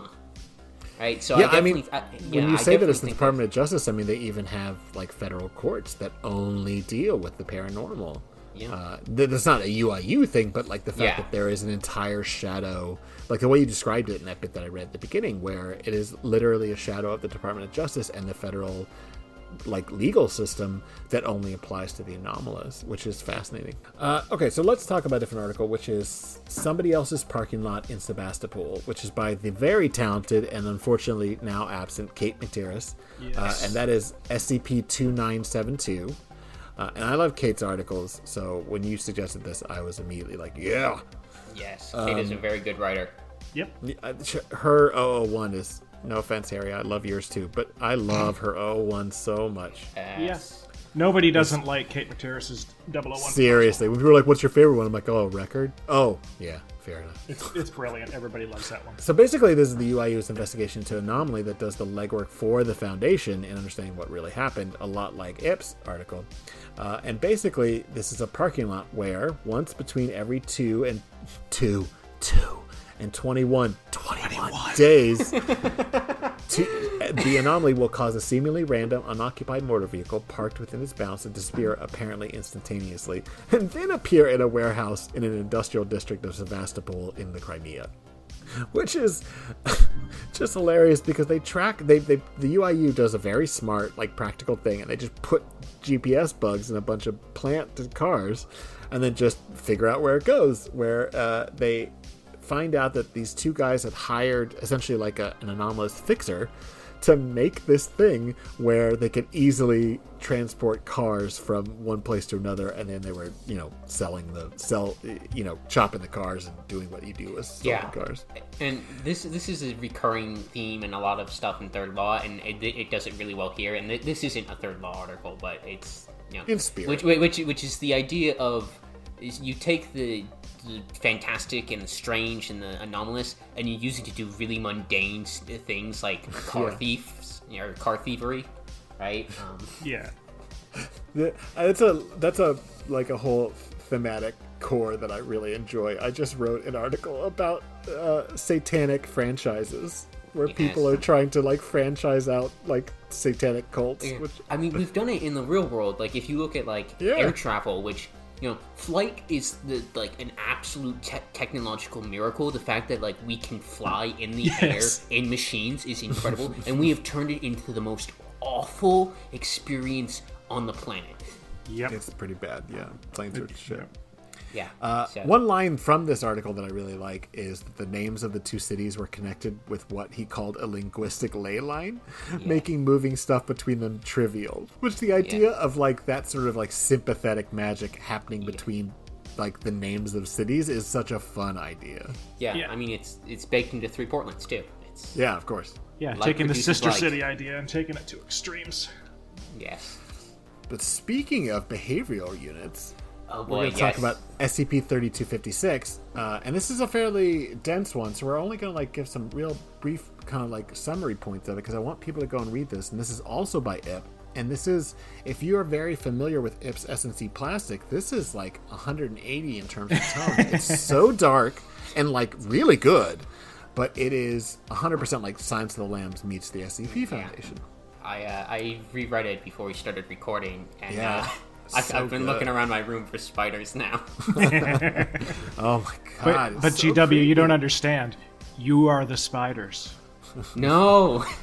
Or they're inside you. No. Which is way worse. And I think this is an excellent example of the Foundation and the UIU like working together instead of portraying them as useless or portraying them as some opposing party. Just like I spoke earlier on, the reason I find them interesting is when would these organizations overlap? And this is such a good one because it's a mimetic anomaly that manifests in information related to the murders fitting a serial killer called the Brockton Bay Binder. I wonder if that's a reference to Worm. Anyway, manifest in any written descriptions, artistic or photographic depictions, fictionalized or dramatized portrayals, and speech that depicts or describes a body mutilated in the manner with which is consistent with the murderer. So basically what happens is people that read a report of this criminal's activities, starting in 2008, which is like 8 years after these murders stopped, they start becoming like compelled to then like become a copycat. Yeah. Which is really, I'm surprised no one did this before this. Like, it's such a like very interesting idea of like the mimetic infection of a copycat killer. Yeah, and it's you kind of have that, like, mimetics as a science is not really. There's a like real world study of mimetics, but it's very, very limited, and it's not at all like what it is on the wiki. No. But there is that kind of real world phenomenon of copycat killers and copycat, Yes, absolutely. Where you see something and you get the idea to do it, and that's memes. They influence behavior, and so the idea of kind of just dialing that up a little bit, and it's where it goes from being just you have this idea to you have this idea and you are compelled to act on it is very interesting. Yeah, it's like you were saying earlier when we were talking about the concepts and refining ideas. Like it's dialed up to like the logical conclusion of like, why do people find true crime, especially about serial killers, so fascinating? And I don't even like most true crime, but when it comes to serial killers, I'm pretty intrigued. And if you could be compelled to the point where like you not only, even if you had never a murderous thought in your head, would be compelled to then at least one recreation of the murderer's activities, it's pretty scary. And then this is just the like base launching point that they start from, right? And like this is like halfway to first base, and there is a whole rest of this article to go. And it's awesome. And that's why I would just want to like set it up, and then hey, everyone go read 3256 because it's incredible. Yes. Some of my favorite part is the fact that they start breaking down who is susceptible to this meme, and over 90% of them are male, lived in the Northeast. They're Caucasian, they're brunette, they're between 15 to 32 years old. A significant amount have had same-sex intimate relationship, and over half have only had sex 3 or less times. And it's discovered because an FBI profiler who worked in the Binder case turned into one of those that were infected and recreated the crimes, and so that got the UIU interested in, I believe, kind of brings in the SCP Foundation as well, and they form a joint task force to contain all those susceptible. Only it doesn't really work because at one point in 2009, roughly a year after this is discovered, there's like an outbreak, and it becomes like this widespread thing within this one regional area. I really think that people should just go and read it because the actual progression of the investigation is like really intriguing, and it does really just feel like Silence of the Lambs or an episode of Mindhunter. It just keeps getting weirder and weirder and grosser and stranger and weirder, and you think it's like, okay, is this gonna stop doing that? And it's not interested in stopping. It's gonna keep going. It's gonna keep getting worse. Like some of the stuff that we talked about with Dave UIUseful, this also has an initial anomaly that is not the point. Yep. And it goes real off the wall, like you said, into the left field, only it's really creepy to the point where, as we hinted at earlier, spiders are involved. And it is in such a way that I'm not really particularly scared of spiders. And this is a very unsettling article. Yes. Of course, there's also cannibalism in it. You don't like that, so. Yeah, I kind of skipped over that. We got a little bit of everything for everybody. So, another one by Nat Voltaik is SCP-4566, which is the Mark of Xerox, which is a very funny title. Yes. I really like that title. And it's another third law. And this one is very much like we were talking about Series 3, it's just basically this idea that's just kind of thrown against the wall. It's described a little bit, and then you don't really need to go into it like in a massive narrative way, because it's just so valuable. Yeah. Also worth noting, this was an article from one of the Jam Cons, so it was that makes sense. In the span of like 48 hours or something. That makes sense. It does feel like a Jam Con article. That makes sense. Only a good Well, that's because it is a Jam Con article. I think it won the Jam Con for that day. Okay, the reason you say only a good one is because we did enough Jam Cons that they sucked. The original ones, there's some good stuff. Yes. Well, yes. I'm never going to participate because I hate the idea of such a tight timeline. Well, for something. I participated this year, the last one, last year. It was good. You wrote some good shit. I was under this weird, apparently completely incorrect impression that you were supposed to write something that would be impressive to have written in 24 hours, and everybody else wrote funny 05s and won. Yeah. Oh, sorry, Harry. I'm sorry. It really hurt. Anyway. That's what GW. You read the one about the Titanic sister ship. That was I love that one. That's what I want you to plug like right now. What is the number? People need to go read that. Oh God, 5238. Yes, 5238. Yes, that one's really good. Now it appeals to me specifically because it has like digs in at the French and the English, and that's like delightful. It's hard to get both angles at once. No, I'm not really upset, actually. Some of my favorite articles came from JamCon. The Dr. Rockefeller article about Dune that we talked about was from JamCon. Yes. I thought it would be funny to pretend to be upset. There have been some good articles to come out of JamCon. Of course. I was just playing. If we've seen the last JamCon, I will not be that sad. Yes, I don't think most people would mind if it just never happened again. Or at least just think we should wait have for a while. less contests.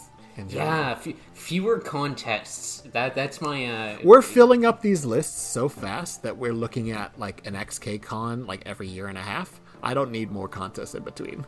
Here's my radical proposal for the SCP Wiki: we freeze the lists, and the only way to get a new slot is when something is deleted, and we just we slowly raise the deletion threshold until at least one thing is being deleted each day.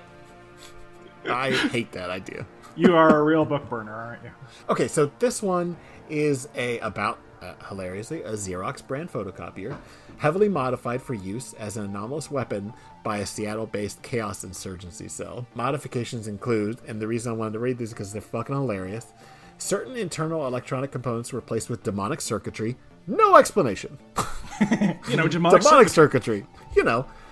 Thaumatological sigils inscribed on the inside of the paper trays in an alloy of silver or copper. All glass components are replaced with obsidian. Magenta ink. The magenta ink cartridge, just the magenta ink, was filled with human blood, later determined to be an exact genetic match to Argentine novelist Jorge Luis Borges. It's ridiculous. Well, that's how you get his power. Oh, it's so fucking good. So the anomaly can be used to fictionalize an individual, adding them to a work of fiction, replacing the original character. And it's another one of these where there's like a table, and it's different examples of people that have been quote-unquote fictionalized. And they are people that have names of famous characters because they were thrown into this work of fiction, and now that's how they exist. And so they were their name and history was then thrown into, the Count of Monte Cristo or whatever. Yeah, this is one of the ones that this could actually probably make even people who hate pataphysics happy, because it's pataphysics in reverse, which is what makes it so clever. It's not that an existing person went into fiction and met the characters who were there. It's the characters that you think are the existing characters used to be real people and got disposed of into fiction.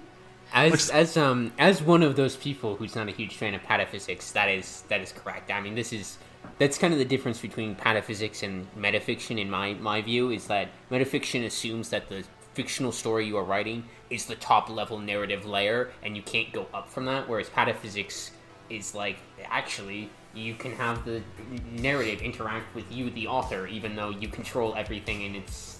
Right. There are good pataphysics articles, but I'm very picky about them. But if people enjoy it, then no skin off my back. That's what matters. What I like the most about pataphysics, and I'm not a huge fan either, but the thing I find so interesting about it is how it is completely compatible with anything that I write. For example, Harry and Placeholder did some really interesting pataphysics-related stuff for Inevitable, and it doesn't clash with anything I wrote that wasn't interested in pataphysics because it is such a malleable concept, on at least the way it's used on the wiki. Yes. But anyway.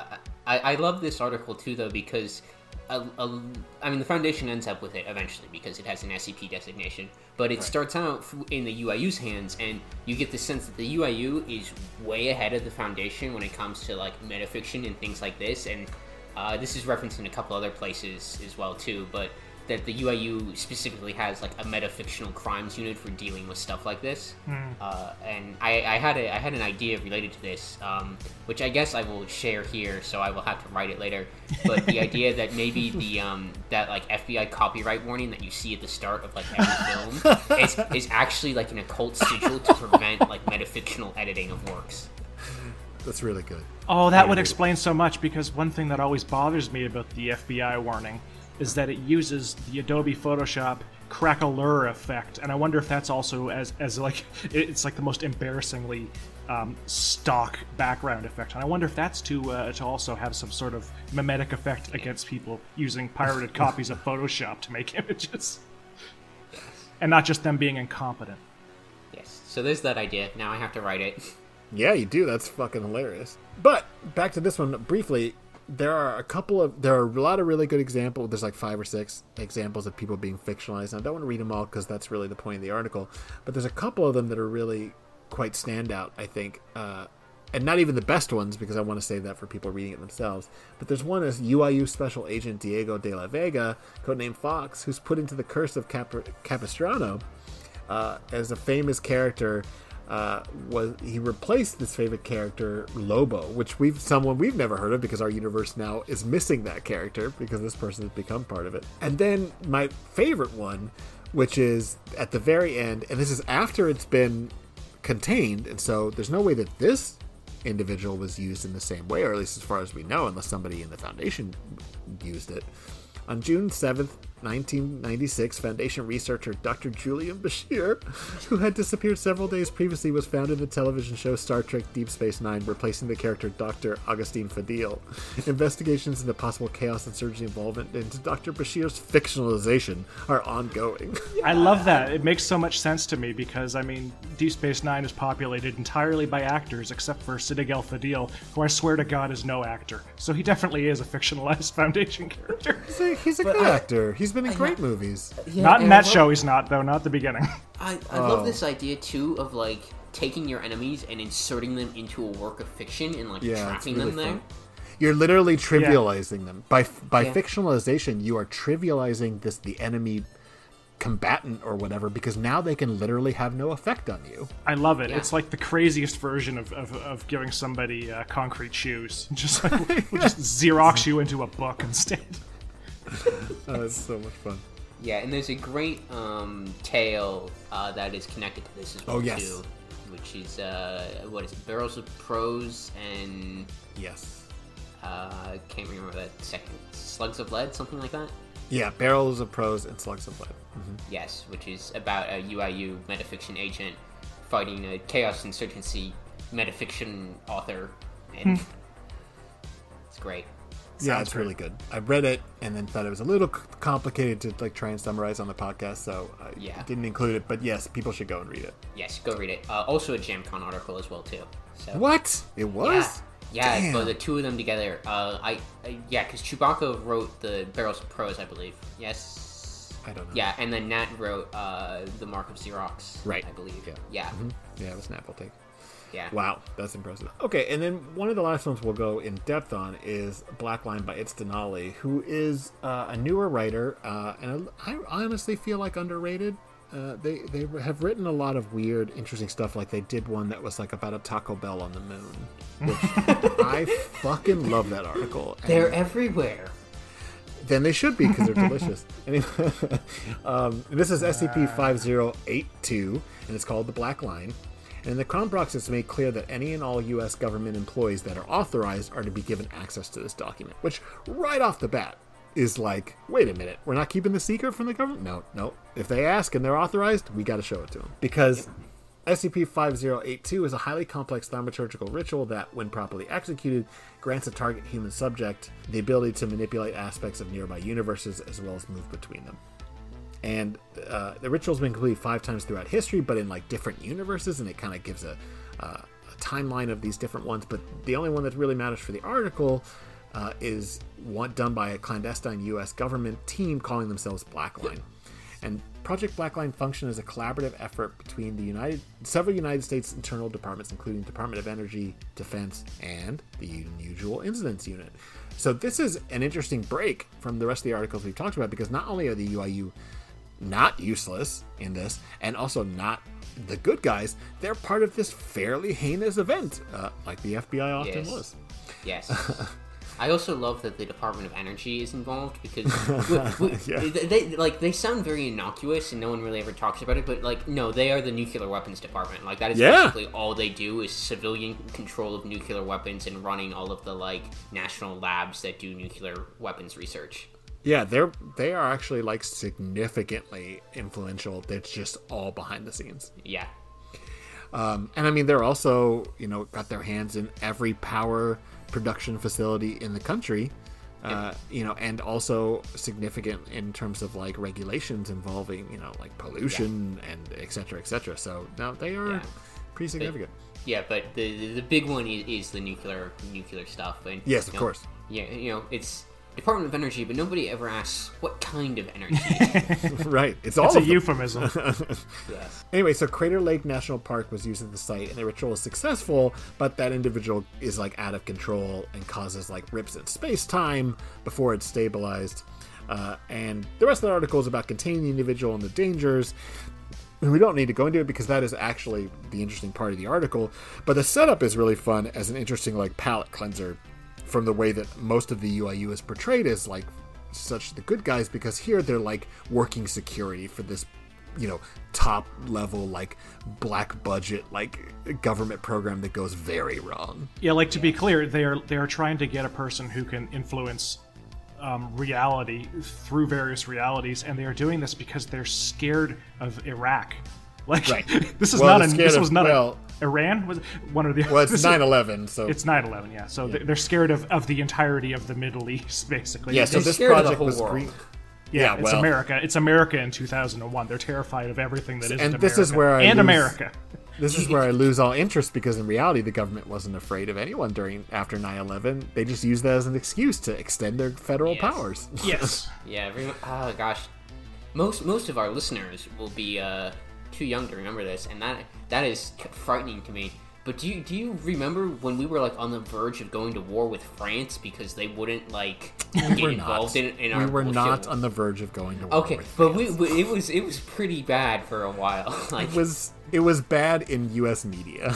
Yeah, the French were like, fries. Whatever. Yeah, freedom fries. God. Yeah, the French were like, hey, what the heck are you guys doing? And we're like, you have betrayed us. French are like, chill the fuck out. Yeah, the whole country just went crazy for a bit. Yeah, and everyone had U.S. flags on their cars. I mean, not me, and those immediately got replaced after, a year or so with like flags of local sports teams, because they didn't take the brackets off, but they kept the flag. Yep. Anyway, I wanted to quickly recommend 2 articles. One of them is mine, but interestingly, these articles were not written together. I didn't ever talk to Rounderhouse about it, and yet we've both like commented to each other how weirdly similar they are in some ways, because they're both about a UIU investigation into an anomalous cult. One of them for Rounderhouse, which is an excellent article, SCP-5982, and then my article, which is SCP-5512, and both of them were treated as at least an attempt. At least I think that's what Rounderhouse was doing, because certainly that's what the effect is an attempt to show a very competent UIU investigation into like a cult in the way that like the FBI dealt with like Waco or other places like that, only more effectively. and then watching it all kind of go to shit. But not because the UIU is incompetent, but because what they're dealing with is, insane. Yeah, the FBI definitely botched Waco a little bit. Yes, but I just mean... Just a little bit. Just a wee bit. Well... while we're plugging one, can I plug one too? Yeah. I'm just going to read the description very quickly and then the name. This is one that's by Calibold. It's UIU. It's EIEIO file. It's UIU file 2001-023. It's by Calibold. Summary. Entity is an immense disembodied eyeball, capable of independent motion and sapient thought, was summoned by writer Alan Moore using occult magic for unknown purposes. Entity was separated from and is currently attempting to meet Alan Moore. Case file name, Moore then meets the eye. I forgot all about this article. It's so good. It's very funny. Of course, Alan Moore is a wizard, both in fiction and in real life. Yeah, right. I mean, I just think it's so... I mean, you can literally find quotes by that man about communing with nature by going into the forest and, talking with Merlin. And have you seen his beard? Were you stoned when you said that? On the record? What the fuck? His beard is magic. Yeah, no, anyone with a beard like that is a powerful wizard. Anyone with a beard like that needs to fucking trim it. It looks real bad. I love Alan Moore, and that shit is gross looking. It's the source of his power, like Samson. There you go. And then, very briefly, because I feel like we are coming up on 2 hours. GW, if you want to just very briefly throw out a rundown of what the Paramax dossier is. Okay, so this is a more recent one, although it's an idea that I've had literally since 2016, 2017. A good long while, and it's mentioned at the end of Moving Pictures, which is part of the Unusual Investigations series that we've mentioned but haven't actually explained what that is, but after this.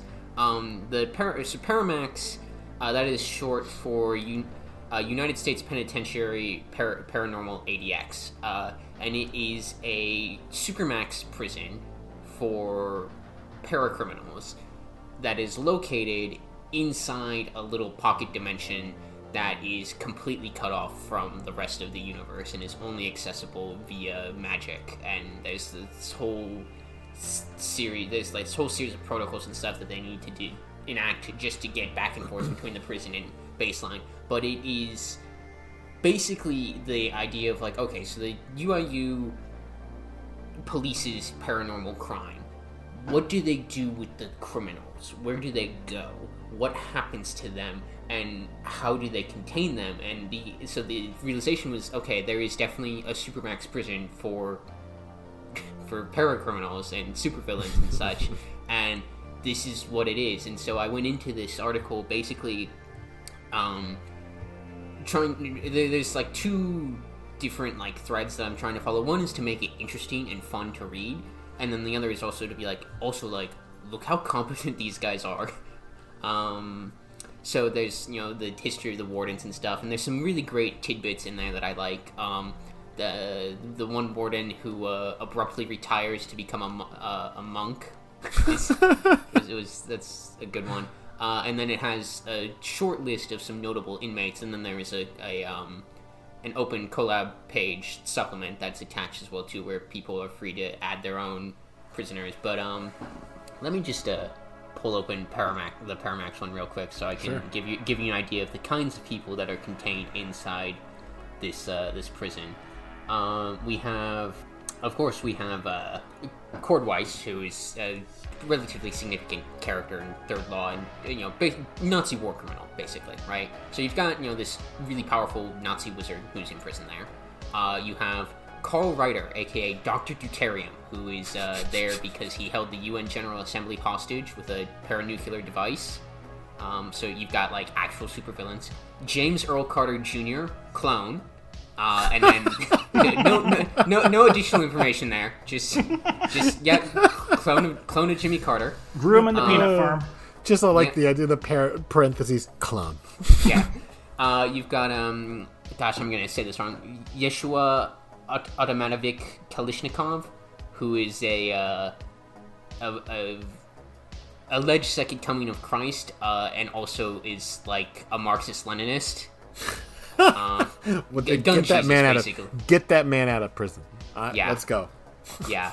That is actually a character that Chewbacca came up with and graciously allowed me to include here. And there's some more like that as well too. And of course there's the supplement list, which has like they have Coyote in there for contempt of court of all things. Harry, you'd like this one too. They have an Ada Nak, who is the conceptual antithesis of Canada. And a radical Prince Edward Island separatist who is there because the Canadian government can't hold him because he's immune to Canada. So they're like, here, you take him. Immune to Canada. Yeah, so I like that.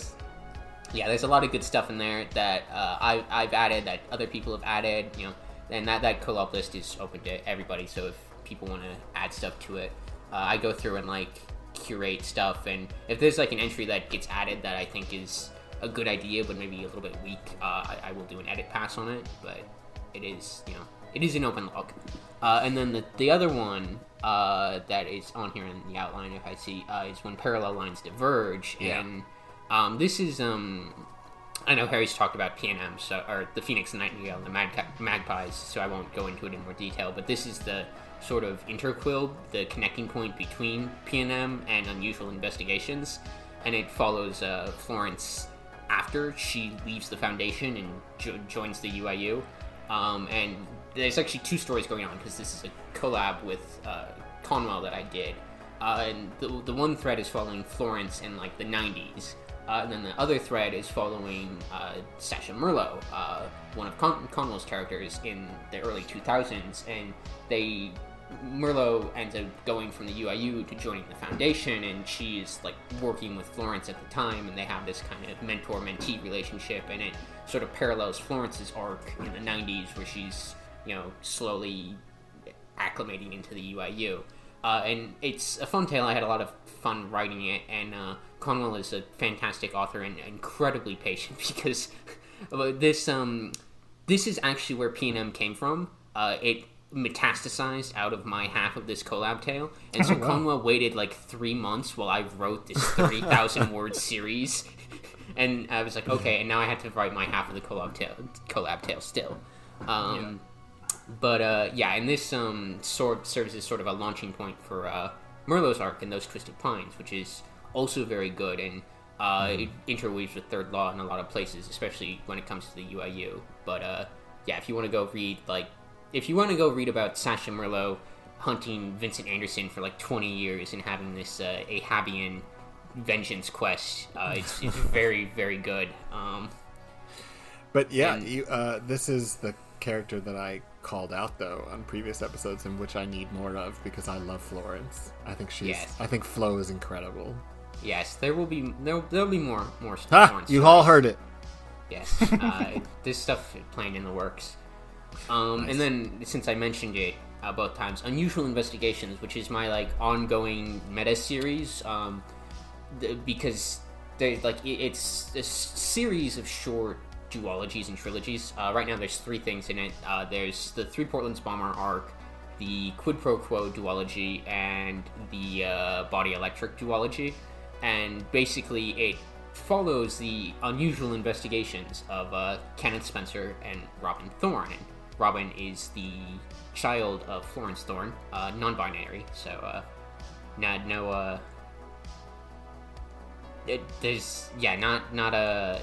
just child is the word there. Right. Terminology gets a little bit difficult sometimes, but I do my best. And basically, they are 2 UIU agents who are based in Three Portlands. Thorne is a wizard, but not a super powerful one. They just do forensic thaumatology is what I refer to I love that. And so it tracks them as they get involved in different shenanigans in Three Ports. So the first trilogy is them dealing with a mimetic bomb threat that shows up in the middle of Portlands, and the Foundation gets involved, and they end up chasing the person responsible all the way to this museum outside of space. And then you have Thorne getting involved in Merlo's grudge against Anderson, and helping out there. And then the Body Electric is the most recent one, and that is the duology that the quote at the very beginning about the UIU came from. And that is that actually parallels Conwell's Ostringer's tale, and it's the UIU's perspective on those events, because in Ostringer's, a U.S. congressman gets shot in the head and is revealed to be a robot, and we don't really we don't really see any of the reaction to that. We just see the Foundation and their scheme to kidnap Vincent Anderson out of the middle of 3 Portlands. But so I was like, a long time ago I had this idea, and this has been in the works for a long time, and I'm glad to have finally gotten it up. But we see the UIU basically being like, okay, someone replaced a congressman with a robot. That is high crimes and treason territory. We're pretty sure it was Anderson. We need to find a way to link him to it and get an arrest warrant for him. And they end up finally, after years and years and years, having enough to prove that Anderson is involved in these heinous crimes against democracy. They get the arrest warrant, and he's not there because the Foundation have gotten him first. So nice. It's yes. So I in general, the reason we had GW on is because I really like his stuff, and Harry does as well, and we basically recommend all of it. So all those articles, all the stuff with the unusual investigations, which is a pretty nice chunk of content people should go and read. Absolutely, but we're getting down to the wire here. So very briefly, Gwari sent in an email and just basically said that they didn't really have much to say about the FBI UIU because they practically had only read a few tales in their GOI formats, which more people off-site should read. Though, ironically, they say, though quite appropriately, I've recently started to watch the X-Files. So, full circle. A real full circle through line here. Okay, so the show's Twitter is at SIMCREAT. My Twitter is at GRIGORIKARPIN. That's amazing. Every time it sounds more natural when you say your own name. I'm at Harry blank SCP. So I know. I am at MTBade. That's BAD. That's MTBADE. Anyways, also because my co-authors would kill me if I didn't do it, if I forgot to do it. The DEPCON series, we've been putting up a bunch of new Third Law articles, which are some of the craziest stuff I've written. It's been Fifithism. Yeah, it's about Fifithism, topical since you guys were talking about it last week. But it's been summarized as lesbians go to space to beat up Fifthist Elon Musk. That's not wrong, but there's also a starship powered entirely by cake, and I just posted a thing earlier today, SCP-6523, which I spent many hours in Blender making fancy renders for it, and there's an animated GIF, and it's about there's a lot of stuff in there, including combat epistemology, whatever that is. Yeah, so definitely go and look at what's your team name? The Ruse du Champ Memorial Contest Team. Because our last team was the Ruse du Champ Memorial Contest Team. Of course. It's okay. I thought it was Ruiz. It's not Ruiz? I have no idea how it's pronounced. Well, you see, I'm Canadian, so I can tell you that I'm from Ontario, and I have no further insight into how it's pronounced compared to you. Well, wouldn't you say it like Rused? Oh, yeah. Quebecois pronunciation is, don't say. Well, Quebecois that was a ZZ joke. Oh, yeah. You guys say the letter wrong, and we say Z. Yes. Anyway, well, seeing as how you brought it up, Harry and I are both on a team with IP, and we also are doing stuff for the Department Con, which is the Department of Procurement and Liquidations. We've got 3 articles up.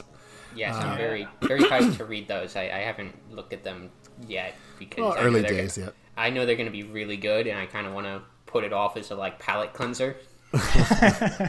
They're really fun. IP is the one that came up with the original idea, and it's basically about a department in the Foundation who handles containment through economic means, whether that's buying items or in my case doing corporate takeovers. And it's really a lot of fun. I'm really excited about the stuff we've been doing. There's 3 articles out so far. That sounds like it appeals directly to my interests. I'm not shocked because I feel like we have a lot of stuff in common. Okay, so I think we're going to end it there and have a good time. We'll see you guys next week covering something. I don't know. We'll figure it out later. Yes. Thanks for joining us, GW. Yes, thank you for having me on. Thank you so much. We'll definitely have to have you on when we eventually do canons. We'll do Third Law. Yes. Yeah. Also, Prometheus Labs, which is something else I've been deeply involved in. Oh, that's okay. Yeah. There's a lot of stuff that I know a lot about, and I would love to come on and talk about it some more. It was a lot of fun, so yeah. Yeah, absolutely. Yes. Okay, see you guys next time. Later. Bye.